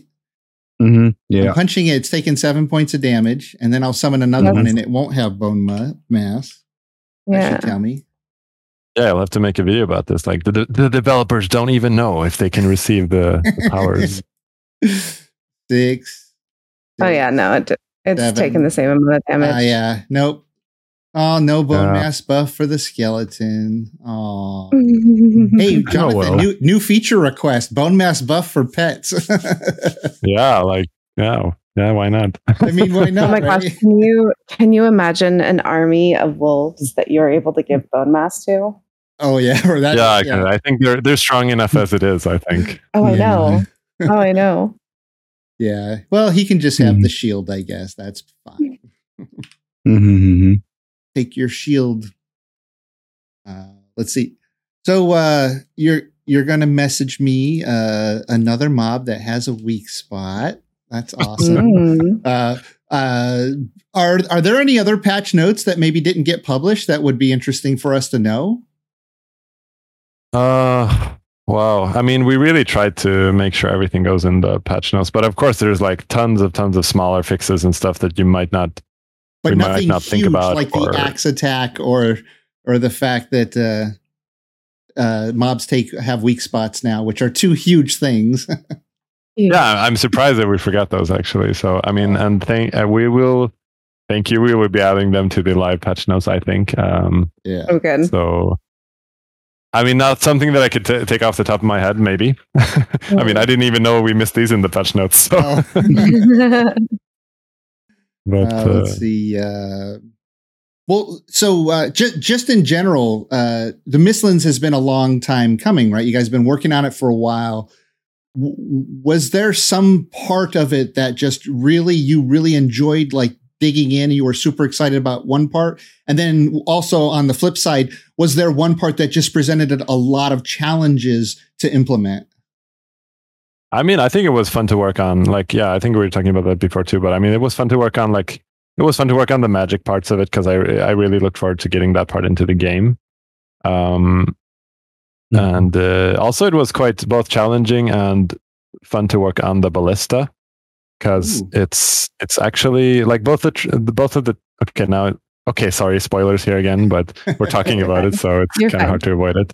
The 2 new defensive items, the trap and the ballista, I made them, like, I am mainly a programmer, but a long time ago I was only an artist. Like, I made models and stuff, so for some reason I was like, I could just make those models as well. So I made them from, like, Grimcore made actually the trap I just found some reference for, I think. But yeah, Grimcore made a few sketches of what he wanted the ballista to look like, basically.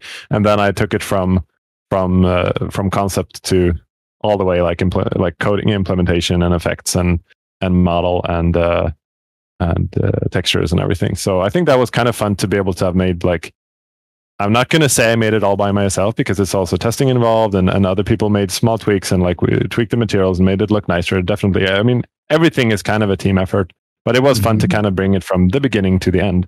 But it was also kind of a challenge because we don't have anything else in the game that is a building, but it's also uses attacks. So it's basically a monster.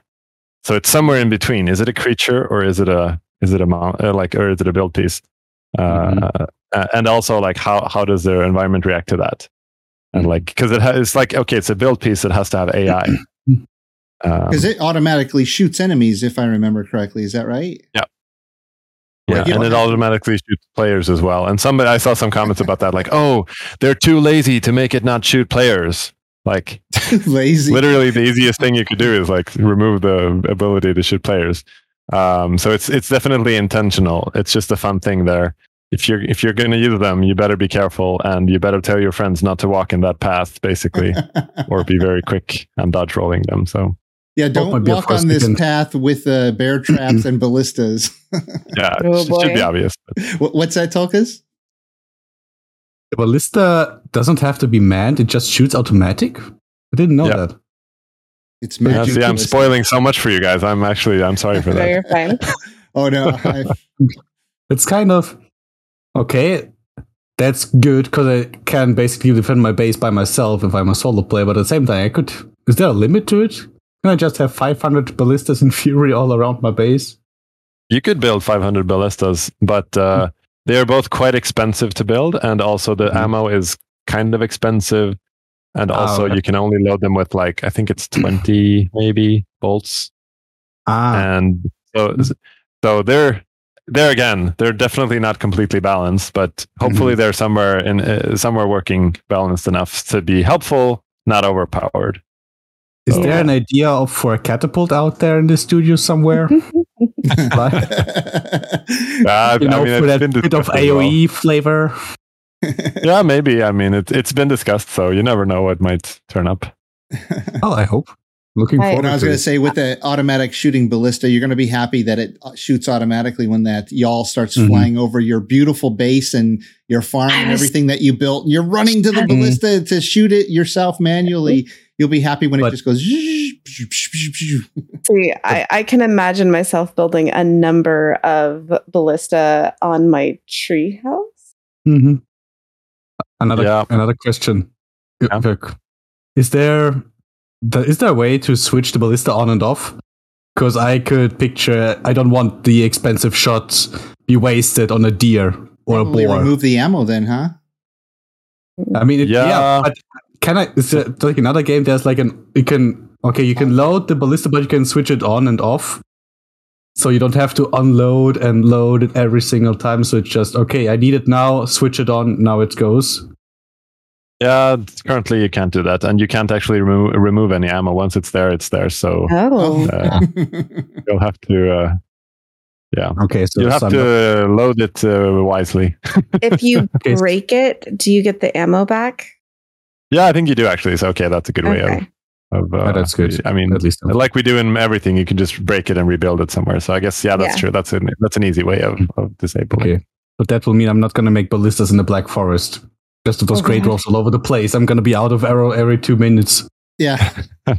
There's way too many great for those big tough creatures, right? Oh yeah. But definitely one of the things I'm also really looking forward to is to see all the builds in Mistlands. Like I'm always so impressed with the building community of the crazy nice builds that they make, and have them in Mistlands. Like it's going to be very interesting to see, but also I really feel sorry for all the builds in Mistlands that are not well enough defended or happen to get a starred Yawl attack, because we were like testing for a while and we were building our own nice base and we spent quite a bit of time making it pretty nice, and all of a sudden we had this, I think it was a 1-star Yawl just come in and like kind of bombard our base, and half of it was broken before we kind of realized what was happening.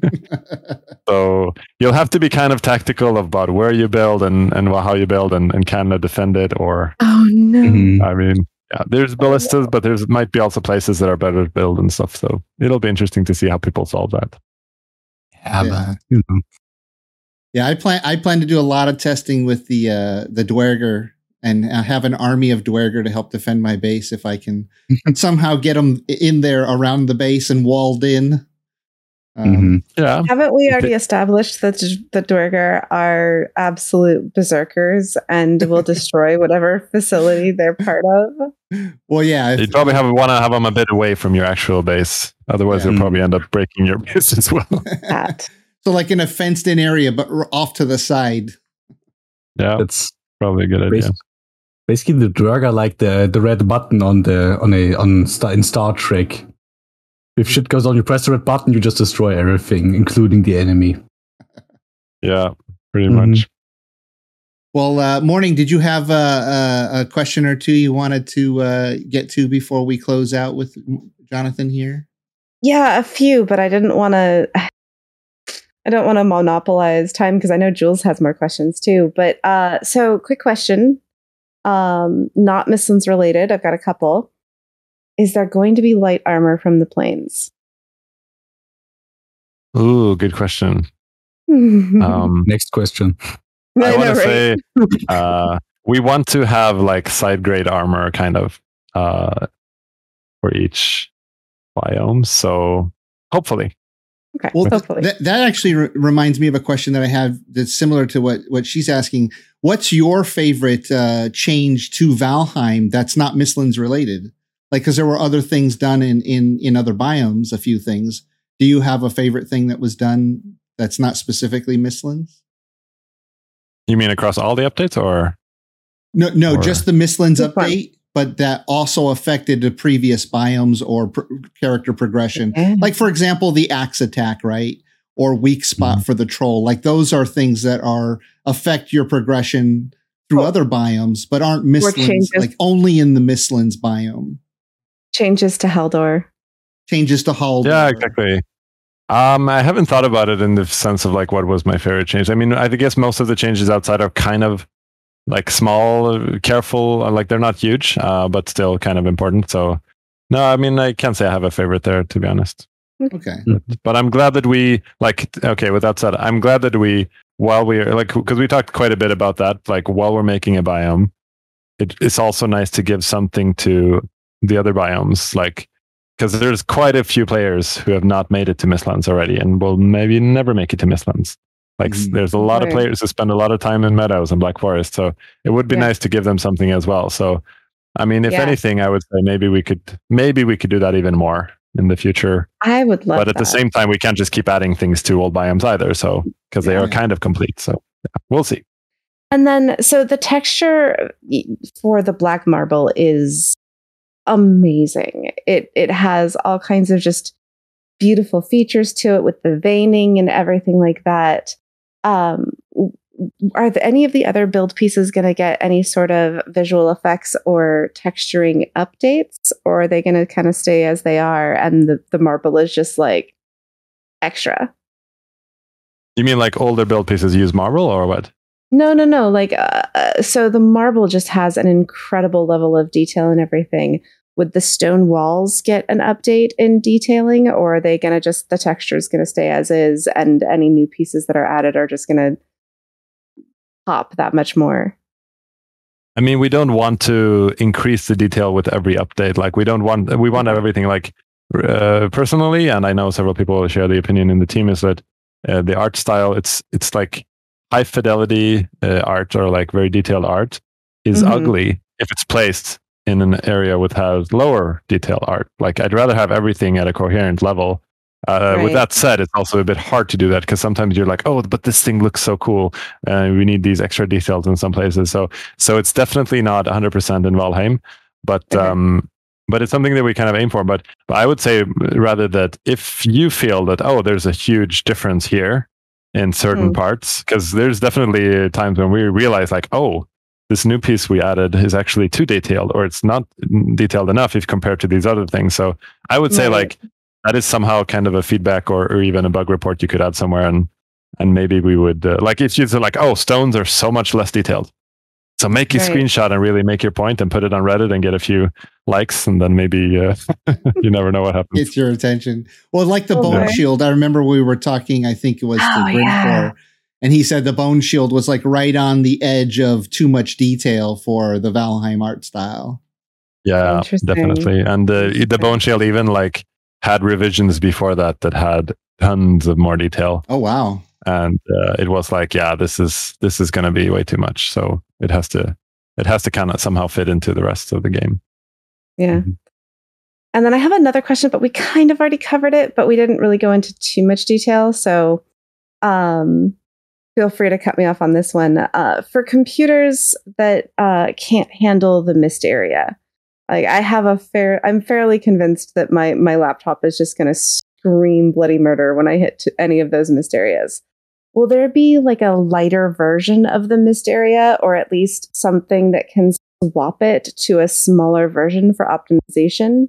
Because that mist is just going to cause problems for people with older computers and, other things. The mist actually, like in the beginning, there was two versions. There was like high quality mist and low quality mist. Mm-hmm. And it's kind of difficult because you can't make the low quality too low, because then you'll just see through it and everybody will use that instead.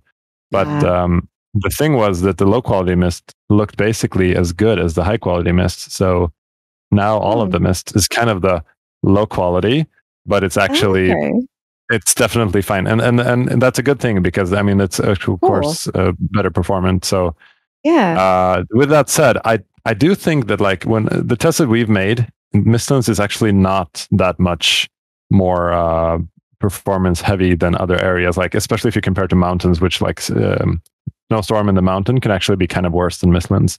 Yeah. Okay, good to know. So I think that you'll be fine. Like testing it on the Steam Deck, for example, it definitely works as it is. But with that said, we did have a session with Unity, like I told you before. Some of the guys were over, and they were really like knowledgeable about how Unity works and everything. And we did find quite a few interesting things that could be optimized. So it's something that I personally would really like to work on. Just to like spend some time making the game more performant for everybody. Like even people with great PCs, like it's nice if it's even buttery smooth and to be able to play it on an older hardware.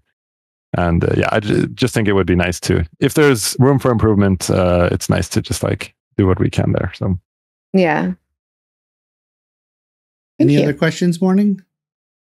I mean, I think Jules has some questions. Jules, do you have a couple of questions before we close out here? If you're still with us. Yeah, I'm still with you. So yeah, and I try to do the non-technical questions, obviously, because before I will be kicked out. So banned for life. yeah, no podcasts ever. So talking about the Unity guys visiting you, they pitched some new engine version too. That was a question. An upgrade. Yeah, that was the upgrade. The question. Plan to upgrade in the foreseeable future. I mean, one of the, how should you say?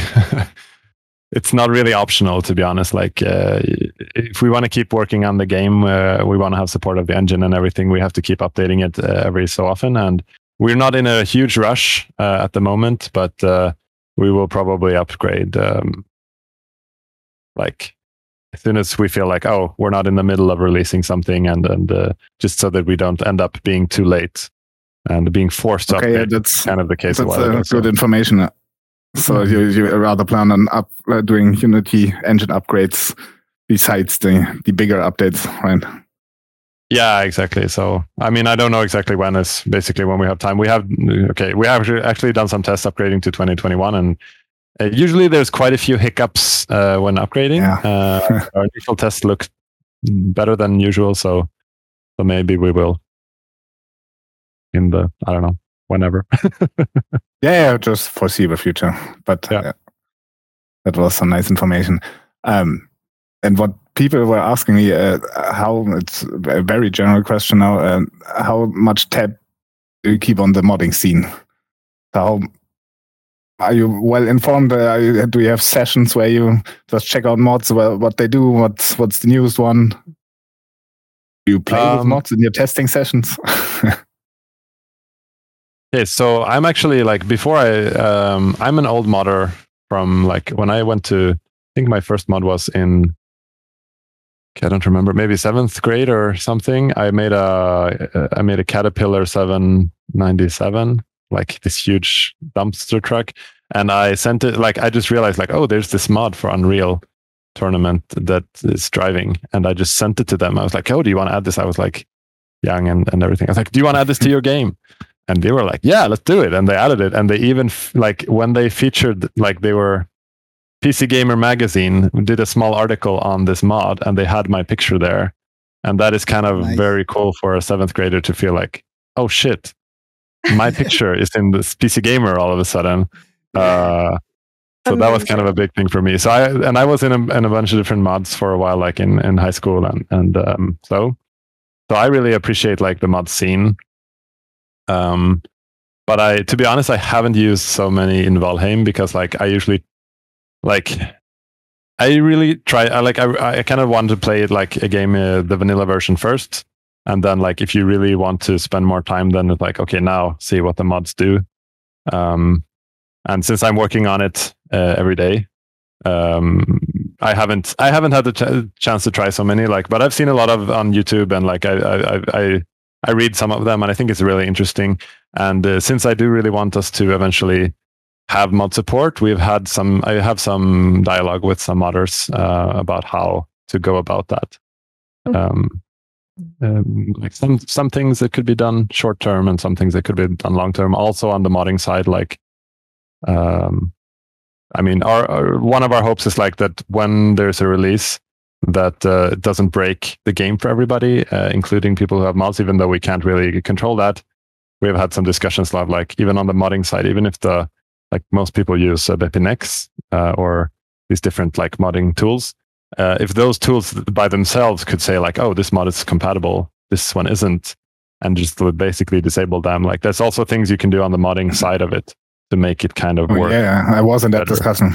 Yeah, exactly. So, but yeah, people are listening or might not be. So yeah, sure. That is something that we could see happen in the future. But that is also, of course, up to the modders themselves. Talking about that discussion, would you feel about inviting some more actual mod devs, not like on the Valheim channel where you have users a lot, so, to discuss stuff like that? Yeah, I mean, I think we said that in that, like, okay, so this is a bit internal for your other ones, but we have this small group of like me and Andreas just discussing with modders, like how can we move forward in a way that helps both sides, like help players, also help, which in turn helps us because then we have less players with problems. So we just had this small group chat, and if there's like active and like how should you say, knowledgeable, serious modders, definitely are welcome to join in the discussion. It's that's fine. Maybe I can bring in some. Yeah, I know one or two. Yeah, we can just DM me about it later, and we can look at it. Yeah, sure. Nice. Well, Jonathan, we've almost gone 2.5 hours here, so I just want to. Yeah, it's probably time to end this by now. Yeah, no, I appreciate your time definitely, and all the information you've given us. Just kind of want to close out with something here because it's getting close to the holidays, and I assume the Iron Gate team will be taking some time off for the holidays. And from what I've seen from the Mistlands so far, it's a well-deserved break. Is there? Do you guys have a plan in place to deal with anything catastrophic that develops throughout the holiday season? After you release it, and you guys, I assume some of you may even be like going out of town and whatnot. You guys must have a plan for dealing with anything catastrophic that happens if something needs a quick patch or something, right? Yeah, I mean, to be honest, all of us are obviously. We like to use our computer. We're gamers, and we have our own projects, and we sit at our computers also when we're off. So we will be following Discords, and we will be chatting to each other and everything. So I'm sure that if there is a huge break, even on Christmas Eve, we will be like, oh shit, let's make a hotfix for this. So work. Yeah, but we will try to avoid it. I mean, I think it's so far it's gone pretty smooth, but hopefully we will have time to iron things out before that. But like. We're never that far away from from access to our computers, so we can fix stuff and patch it out. So thankfully, the iteration is not so long. Like we don't have this huge corporate guideline what we have to do, like in testing and everything. We can, if we want to, we can just like, okay, push this, build it, push it out to Steam, patch it. It's fine. So, you don't have to worry. Valheim will be working during Christmas, so that's what I want. That's the point I'm really trying to get to. I know, right? I'm not going to be able to play my Valheim throughout my Christmas break. Right. Yeah, exactly. And I mean, in the worst case scenario, we did add. I mean, maybe you probably know about that already, but we do have the option to choose what is, I don't remember what we called it, but like the old branch on Steam now. Old branch, yeah. So in case there is a recent patch really broke things, you can also use a previous one. That's nice. So I'm not sure exactly what that will be when Mistlands comes out, if it's the, yeah. Anyway, there's always that solution as well. All right. And I have one more question that I'm sure you're going to hate this one. Ashlands when? The closing. No. Ashlands when? Date? What? No. What is the next step forward after this update? Do you have any plans already for the next area? Can you give us a hint? I'm assuming since you've said Ashlands, maybe Ashlands is the next step. And are there still going to be 9 biomes in the end? Okay, so we are like, our main focus is going to be working on Mistlands, and I don't want to give anything away with that. Like, to be honest, we're only focused on Mistlands anyway, so we have a long road ahead of us for Ashlands, but that will be our main focus, and hopefully that won't take as long. Like, if you think from early access release to Mistlands release, that's like, I don't even know, what is it, like more than a year and a half. Yeah. We worked on Mistlands like more or less full time from March, so it's like 8 or so months, and that's, we kind of realized maybe we should have worked. I mean, people really want the new biomes, so that is why we'll probably be focusing more on Ashlands, so it won't take another year and a half for the next biome. But also we don't want to like not give you anything until then, so we definitely have a few things that we have already kind of been working on in downtime that are looking really exciting. Kind of like, how should we say, like side things. Current biome additions. I mean, things that will appear in the different places, but that might be not so represented, or like things that some people will appreciate and some people will think, oh, that is completely unnecessary. But I think there's always those people. Yeah, there's always those people. But I mean, just some nice to have things, smaller additions. But I think sometimes the smaller things are even more important than like the huge thing. So yeah, we will definitely have something like that coming along in between. So, but probably not as many, like, how should you say, like in between. We had like both Hearth and Home. We had the Abomination with the armor set, and we also had the caves. Yes. Those were kind of big, as like not big, but they are a little bit too big to be tiny. So they do take quite a bit of time to finish. Like a plain dungeon, maybe. Like she said, like a plane, like a dungeon in the plains. Oh, okay, yeah. The plain dungeon. The plain dungeon, yeah, it's empty. You never know, but just a hole. But I would think, I think you think smaller than that, but maybe even more fun. To be honest. So okay, I look forward to it. Jonathan teases even more fun to Valheim coming soon. That was my job. Did I hear kart racing? Let's say it like this, just to give you even more of a hint, which I probably shouldn't, but just to give some of my colleagues some nice positive feedback, is that Lisa has been making some cool things for everybody, but I'm not going to say what it is. Oh wow! Way to go, Lisa! Can't wait to find out. Yeah. So, right, we know who to interview next. Yeah. So, but don't call her out on it. No, I shouldn't even have said that. Next podcast, there's someone gonna be standing there behind you, just point. did you whenever you say something. Wow. Yeah, exactly. Yeah. If I still have my job next week, then you know it was okay that I said this. Well, it was so nice knowing you anyway. Yeah. I think to be honest, worse things have been said on these different interviews. So I'm happy I'm not working at a company where there's a PR department that will kind of kick me out if I say the wrong thing. So yeah, that's quite nice as well. That's good. Drop the hammer on it. I've been trying to watch all the interviews you guys have been doing, you and Robin and whatnot, with other content creators. And there's a lot of good information. And yeah, every once in a while, I'm a little bit surprised that something slips out. I'm like, oh, okay, that's interesting. Yeah, sometimes I'm surprised what slips out as well. So. But yeah, I mean, also, we've had some different, how should we say, thoughts about how much we want to say spoil, but also be transparent with what we're working on. And there's different thoughts about that as well, but we might be a bit more transparent going forward, I hope, because I think it's fun to share, like, now we're working on this, instead of just being silent, just to not spoil, because people who don't want to be spoiled, they will ignore it anyway. So I mean, I try to share the stuff I'm working on my Twitter, and I know like Robin does as well. And like people who want to see that what is happening, they could follow us, and people who don't want to, they can just like ignore it. So probably we will try to share a little bit more going forward, and at least some of the smaller stuff, like if I work on some quality of life fixes, then I will probably be sharing it there. So, yeah. Well, I just want to remind people who are listening to this or watching this podcast and who may follow you guys on any of your social media or your Discord, that whatever they put out, please be reasonable and patient, because plans change and we have to be ready for that, because they may have other ideas or some new dynamic may present itself that needs, more work to make it fit in the world or make it function. And I'm all for that. Like whatever it takes to get to the final vision, however long that takes.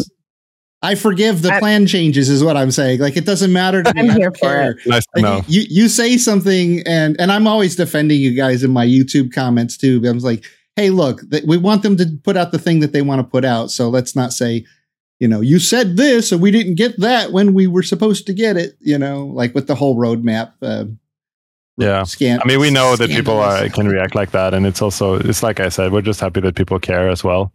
So I think that I think in the end, most people would be happier having the thing that takes a little bit longer to release, but it's more done, and it's rather than it be too rushed.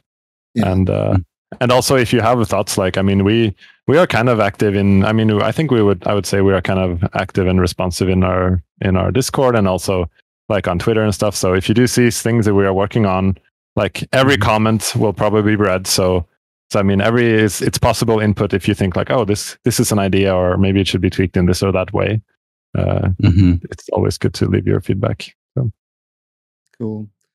Well, I'm very appreciative that you guys are so willing to, work with the community and come out and do interviews like this with the content creators and just engage with us, because you can tell we all love the game so much. I mean, I created a whole YouTube channel just on the one game. I thought early on in my days, well, I cover lots of different games. Nope, just Valheim. But, yeah, it's pretty cool that it actually works. I'm on Twitch, and I've been streaming for just under 9 months, and I just hit 800 followers, and I pretty much only play Valheim. Yeah. Well, I mean, it's nice to hear that it works. I'm glad that such communities may exist and that people can just do what they like, and somehow it kind of works out for them. So, yeah. I hate to break this up, but I need to leave at some point. Yeah, we're all leaving here, Tulkas. We're all on our way. Yeah, we're just taking you forever for some reason. I mean, I'm sorry. I outstayed my welcome. We're trying to leave. I'm sorry. I'm leaving now. This is like. Well, let me just say, Morning Darkness, Tulkas, Jules, and Jonathan, thank you for joining me on the podcast this week. Mm-hmm. Yeah, thank you very much. It was very fun. I probably won't listen to myself for 2.5 hours, though. So I hope other people will enjoy it, though. You'll just hear from Lisa when she says, What did you tell them? I already forgot what I said, so I didn't say anything. I'm innocent. Yeah. What can I say? We're just going to cut it out. Yeah. All right. That's it for now. Have fun out there. Bye. Bye-bye. Bye.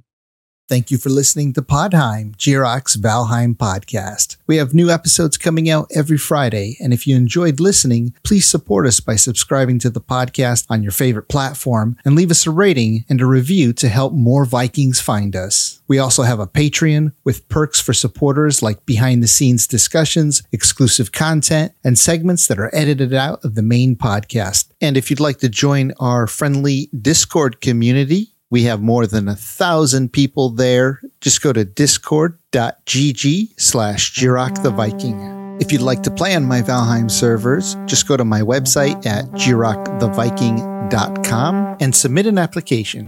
I'd like to give a huge shout out to my supporters, some of them on Patreon, the YouTube membership, and the ones who help boost our Discord server. Your support means the world to me and inspires me to make more videos, as well as run a community Discord and multiple Valheim gaming servers. If you enjoy my videos and would like to support my work, join our friendly Discord community and Valheim servers. Links can be found in the description below. Skål!